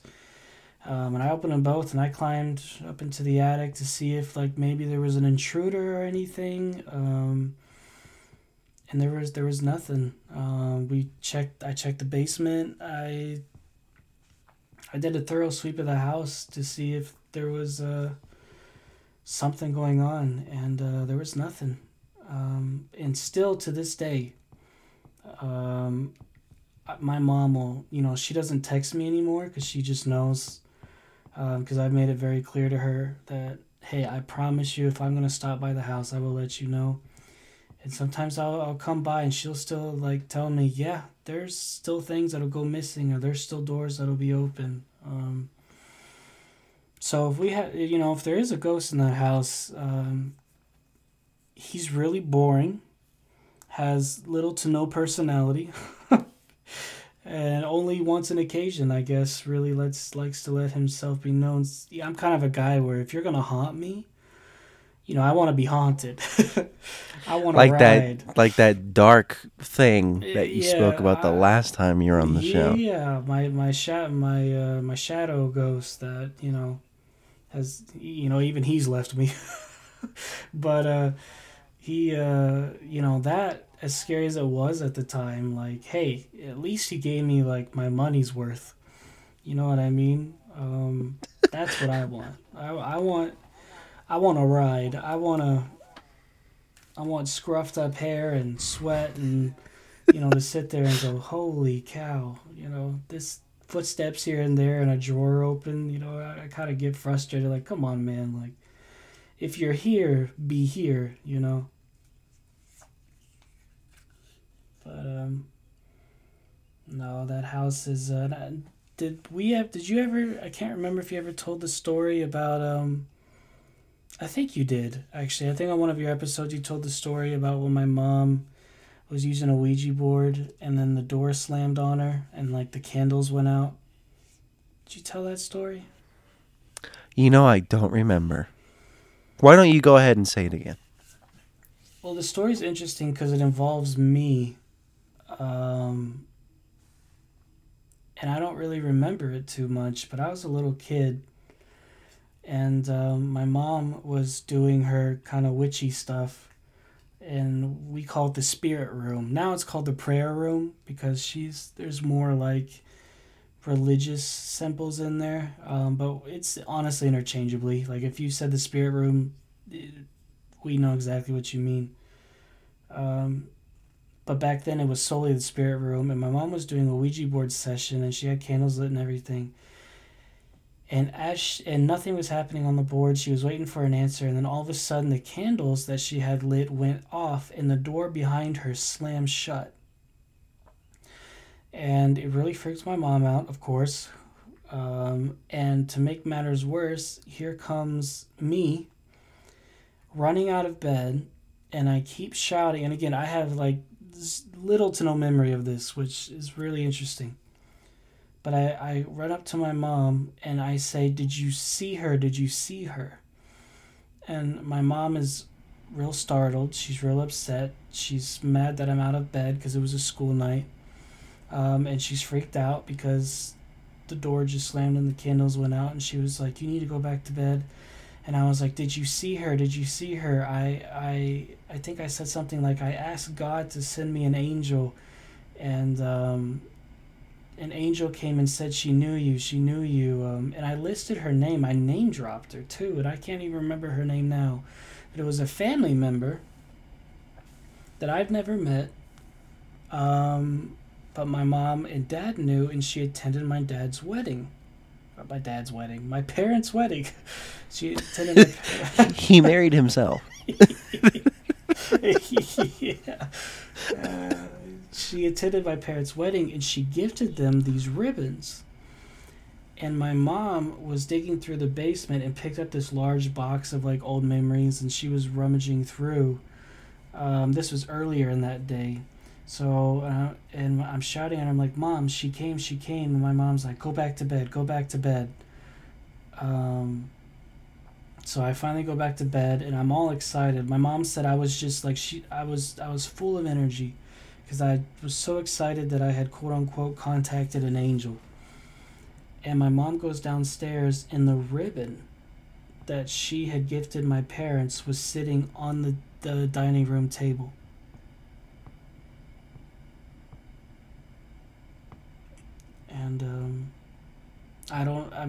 And of course you could probably sit here and go, well, it's a coincidence she was rummaging through her wedding stuff, but I just think the timing and everything is just, I don't know, it's weird to me.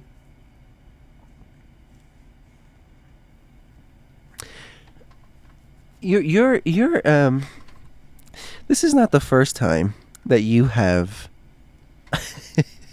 this is not the first time that you have said something to your mom, young Wednesday, that that you have said something to your mom that is horrifying.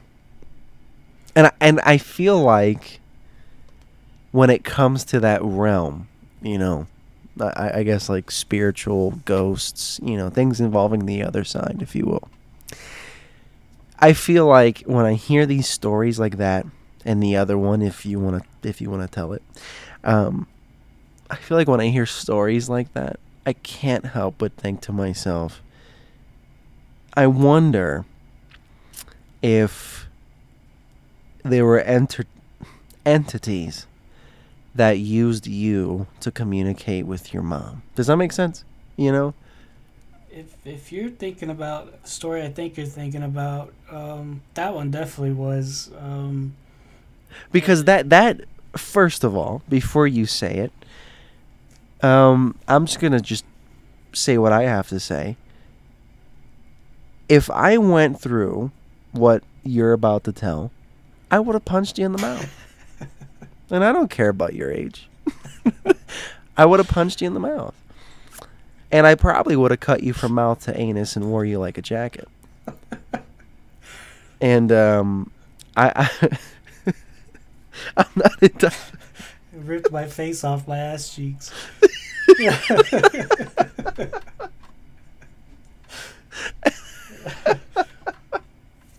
I would have freaked out, man.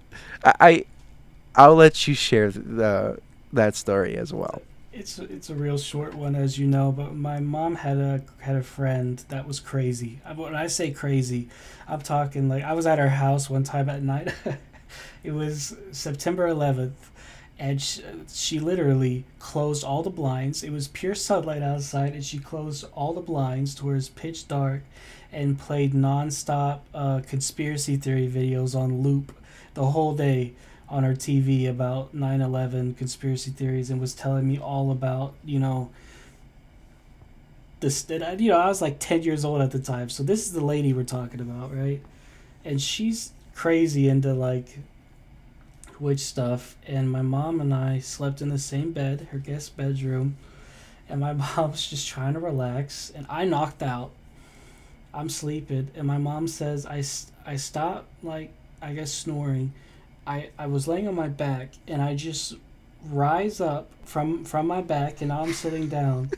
I slowly turn to look at her, and I say, "They're coming." And then I go right back to sleep. Like, I just fall back on the pillow, and I'm back asleep. I would have punched you so fast, man. I don't know. She couldn't sleep that night. She was like, "Who's coming?" I would have. Oh man, I don't know what I would have done. I really don't. What do you say to that? What do you say to that? I don't know. Your I child know just full blown, sitting straight up from a deep sleep,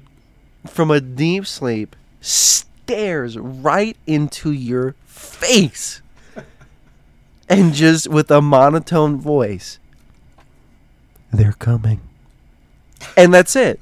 It just goes back to sleep. Oh my goodness. I don't know what I would have done. There's a lot of cases like that. Even, the story with you and me, when, we always say I became possessed. You know I've never shared that story on the podcast. Never? I think that I do know for that I was never more through your point of view than mine. Okay, I'll share it. It actually still creeps me out to this day. Mainly because I was the one who had to witness it, unfortunately. Yeah, I was like in the last story. I was out. Yeah, dude, you were doing something. Yeah. Yeah, I don't know what you're doing. Playing bingo with Satan or something, and here I am having to take care of your possessed body.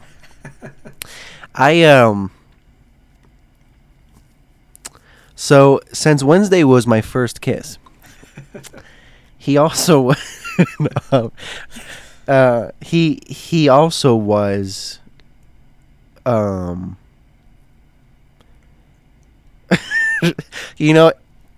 I'm about to say really makes us sound like we had like a romantic thing going on. Yeah, seriously. We used to talk on the phone at night. Like giggling and everything. Yeah, giggling and everything. Seriously, straight up. We used to just sit on the phone and go, "So what are you doing?" And no joke. We would literally do that. Like, we would go, "Hey, so how are you?" And like we would have to whisper. So it became even more like the sensual, we would, "So what's up?" Yeah, no, I'm good. Anyway, one night in particular, we kind of just sat there and was like, "You want to call?" Yeah, sure, dude.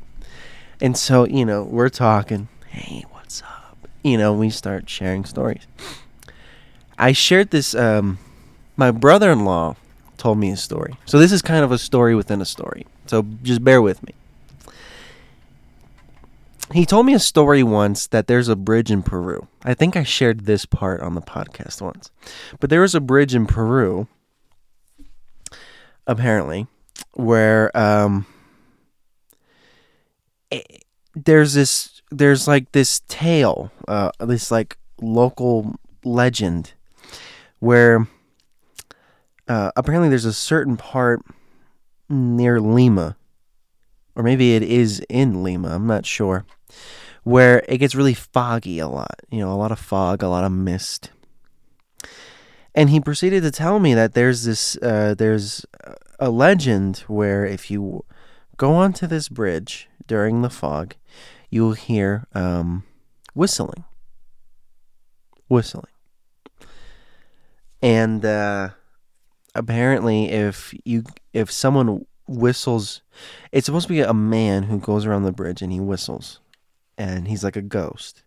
And he's supposed to like whistle in your ear. And if he whistles in your ear, then like you die or you're saved or something like that. But I was saying I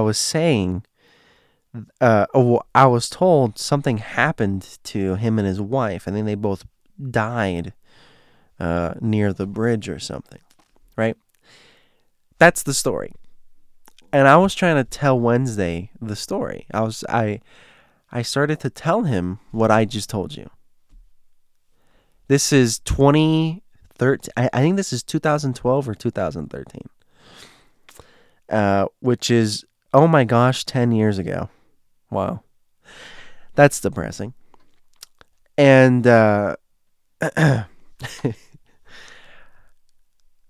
I'm trying to say the story. And I tell Wednesday, I go, yeah, so there's this story. And then I stop. And I go, oh, actually, okay, so what happened is there was a husband and there was a wife. And this is real. Like, I can't stress this enough. And I say, and, the wife had passed away. And Wednesday on the phone goes, oh. And I'm like, yeah, I know. Yeah, it's really sad. And so she passed away, and Wednesday again goes, oh. And I'm like, yep, yeah, I know, man. But yeah, so she passed away, and then I think he did, and he, once again, he goes, oh. And it was a slight different tone.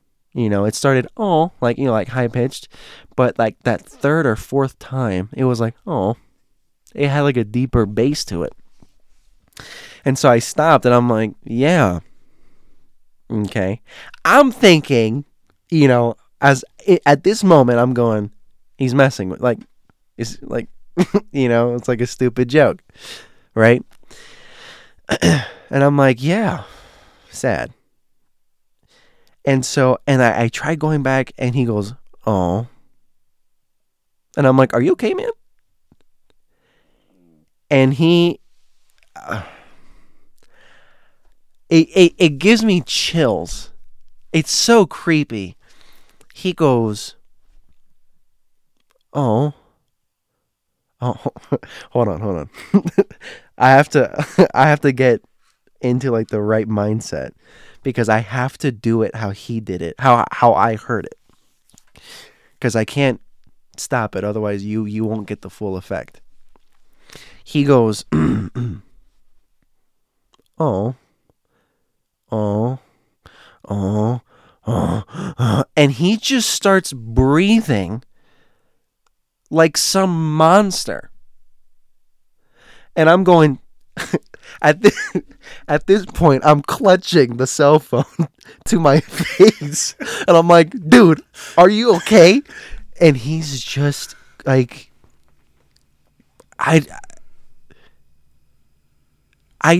have no idea. Like, I don't know. Like, It was just this weird, like, breathing sound. It was like angry panting. Angry, like, like, it was weird. And I freaked out. And I grew up in like a religious family. And, you know, the mother that I grew up with, very spiritual like that, very, you know, if there's a dark entity, you know, you say in the name of Jesus Christ, you know, I command you to depart. And I did that. You know, I was like, oh my gosh, you know, and I'm panicking. So I say it while the phone is still to my face. I say it out loud. And like the drop of a dime, it goes from just like that, just pure silence. And I go, hello? And I hear him just go, yeah. And I think the first thing I said was like, what the heck was that? I was like, what the heck was that, dude? And he's like, what? And I'm like, stop. You know, and he says, no, what? And I don't know if I'm going to remember, right? If I do, and then I need you to correct me.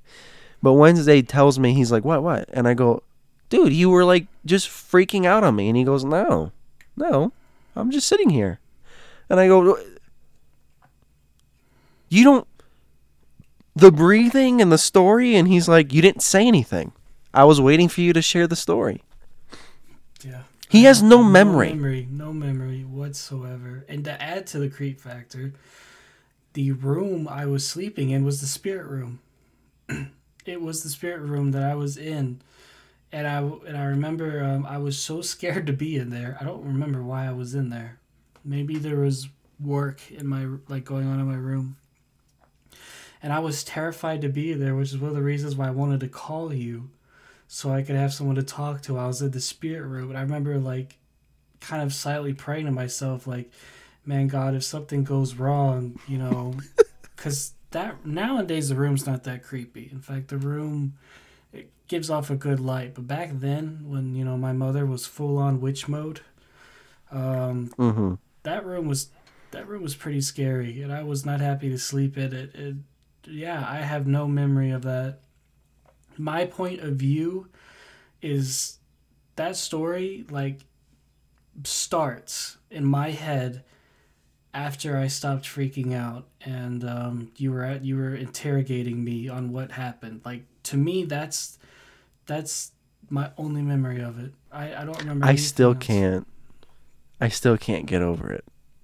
Like, there's moments where if I really, because, you know, like, there's, you know, I'm sure that you do the same, but there's moments where I get really deep into the occult, and then I don't. It's like, you know, it comes in waves. In those moments when I get really deep into it and I start hearing about, you know, ghosts and possessions and, you know, communication with the afterlife and things like that, some form or another, some way, somehow, I always revert to thinking about that night. Somehow. I just do. At least once.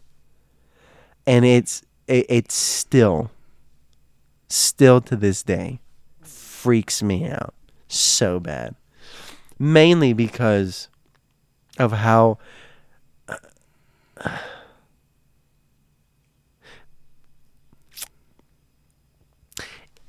mainly because of you. Because of how you sounded. And I'm not talking about during, like, the moment where, you know, you hated Jesus Christ. I'm talking about as soon as that ended. Because you went from, you know, because you started off at normal Wednesday tone. Normal Wednesday. The Wednesday that I know. Talking to you. Sharing stories. Talking about video games or whatever. To breathing like some monster. And as soon as I got done saying that sentence, you know, and Jesus Christ be gone, whatever, I just, in the silence, I'm like, hello? I just hear you go, yeah. Just like that. Just normal tone. So The you went from normal audacity. tone. Yeah. It wasn't like, you were breathing heavy like, yeah. No. No. Because, that doesn't make sense. Like, if anyone's listening, has anyone tried to just sit there and like breathe like that over and over and over? You kind of get lightheaded, and it gets your heart rate going, and you're breathing heavy. He was doing this, and as soon as I say it, yeah, that's it. It's like he's back to normal. It's like he never did anything like that. It was so weird. It was so weird and creepy. Ugh. Now that I think about it, most of my paranormal experiences happen while I'm in bed. That is odd. I wonder why that is. I don't know. But I'm thinking about it. That story, my shadow ghost, the one with my mom, I was in bed that talked to an angel, they're coming. Yeah. Wow, that's weird. Yeah.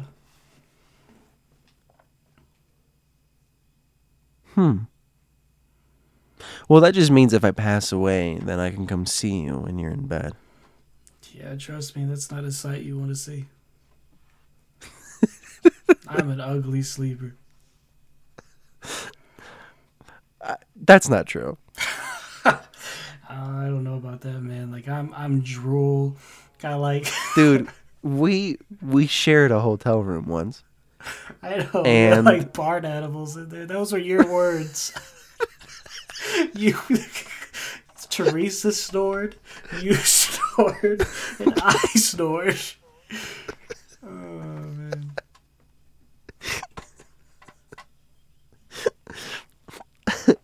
Like a pig in mud. we were filthy and just snoring. All three of us. We just all, yeah. I don't know if I can share this story. I don't know. I know you won't care. I don't know if this is like too on the political spectrum. I don't mean anything by it. I know you don't. And it's not really scary, but my favorite memory from that hotel was when we were walking to the room. I don't remember, we were in the hall, we were walking to a room, and you were like on the side, and this guy opened the door to step out. He saw you, and he was a white guy, and he immediately shut the door, and you hear like 5 latches just loudly click. Oh, I'll never forget that. Dude, that's right. I forgot about that. Yes. You just heard. Yeah, You heard the door shut, and then you heard click, click, click, click. It really was that. Like which I don't think I look menacing or anything. No. I don't think so. But yeah, no.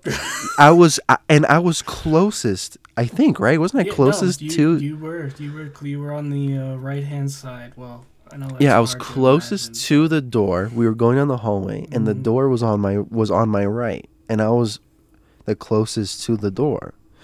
And yeah, he like pokes around. He had glasses on, I think, and he poked around the door. And like we like, we like stared at each other for a second. Yeah, we stared at each other for a second, and he has no emotion on his face. It was just emotionless, and he just closes it. His body doesn't move. Like he nothing about him moves, and the door just goes gunk. And I'm like, okay. I'm like, well, that was weird. And before I can finish the sentence, I hear, chick, chick, chick, chick, and I'm like, what the heck? I'm like,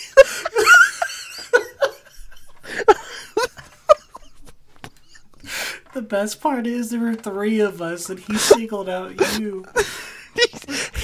I'm gonna be completely honest. I don't think he even saw the 2 of you. he only saw me that day. He just went and just closed the door. I didn't even know hotel rooms had that many locks. I don't think it does. I heard. I swear I heard like 5 clicks. Dude, like I even heard that little chain slide. That little, like where like it hits the door.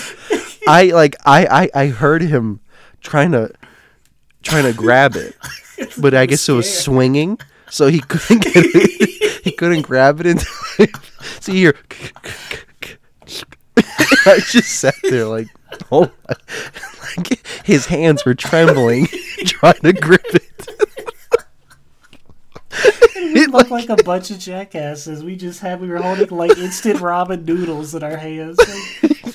Oh no, we looked like white trash. We had instant ramen, the off-brand like the gummy worms where it just says worms on it. It says diarrhea. Or like fun worms. Yeah, like it was we were as white trash as possible. And I don't think I even had like proper Coke. I think I had like Sam's Choice Cola or something. And we just stared at each other. And we looked like filth. Just filth. But yet I'm the one. Like filth. Yeah, and I'm the one who gets singled out. Oh man. No, that was I forgot about that. I really did. I never will. Like I don't want to be that guy, but that almost felt pure racist. Like that was just like chef's kiss. Like I don't know what it was, but it was just. I'll never forget it to the day I die. I can't believe I did. That's so sad. I wonder how many things I've forgotten. Dude, I don't know how you forgot. I died. And the third, the girl we were with, she was so concerned. Like, that was so rude. And I was just... Oh, my gosh, it killed me. That I needed that day. Like, I hate to say it, but I needed that. That was amazing. Oh, man.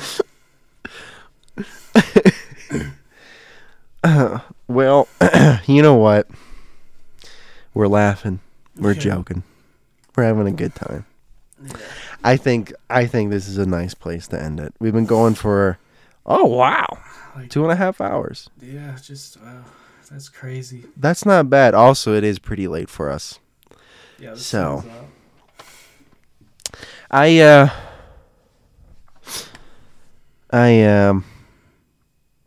just want to say thank you for being a part of the show. Yeah, thank you for you didn't have to do this, but you did. And it means a lot, just doing something different, more of a celebratory episode, if you will, more like a special, Yeah, it was fun. No, great. The beginning, since I never really done this before, I didn't know how to really get the conversation going, but we did. It worked out in the end. Yeah. It worked out. But at the beginning, we literally talked about weather. So, it's not the 40s. But, it got us somewhere. So, thank you a lot for being a part of the show. And most importantly, to the ones listening, thank you for listening as long as you have. If you guys have any stories, anything that you would like to share, please make sure to write at storiesatmidnight@yahoo.com. If you would like Wednesday on the show as well, don't be afraid to ask. I've been trying to look for constructive criticism and feedback on things, and I've been trying to listen to requests as well. So we will work it out in our schedule, and I'll be sure to squeeze them in on the show. Also, like I said, in the future, maybe we might do our own little thing where he'll be a permanent co-host in like another segment type thing. Not entirely sure yet. But if you're okay with that, once again, storiesatmidnight@yahoo.com. And I'll be sure to communicate as best I can. So, thank you all so much. the sun is setting on this conversation. Before we completely close it out, Wednesday, if you have any farewell comments, now is the time. I just want to say thank you for watching, and thank you for those that have supported the podcast.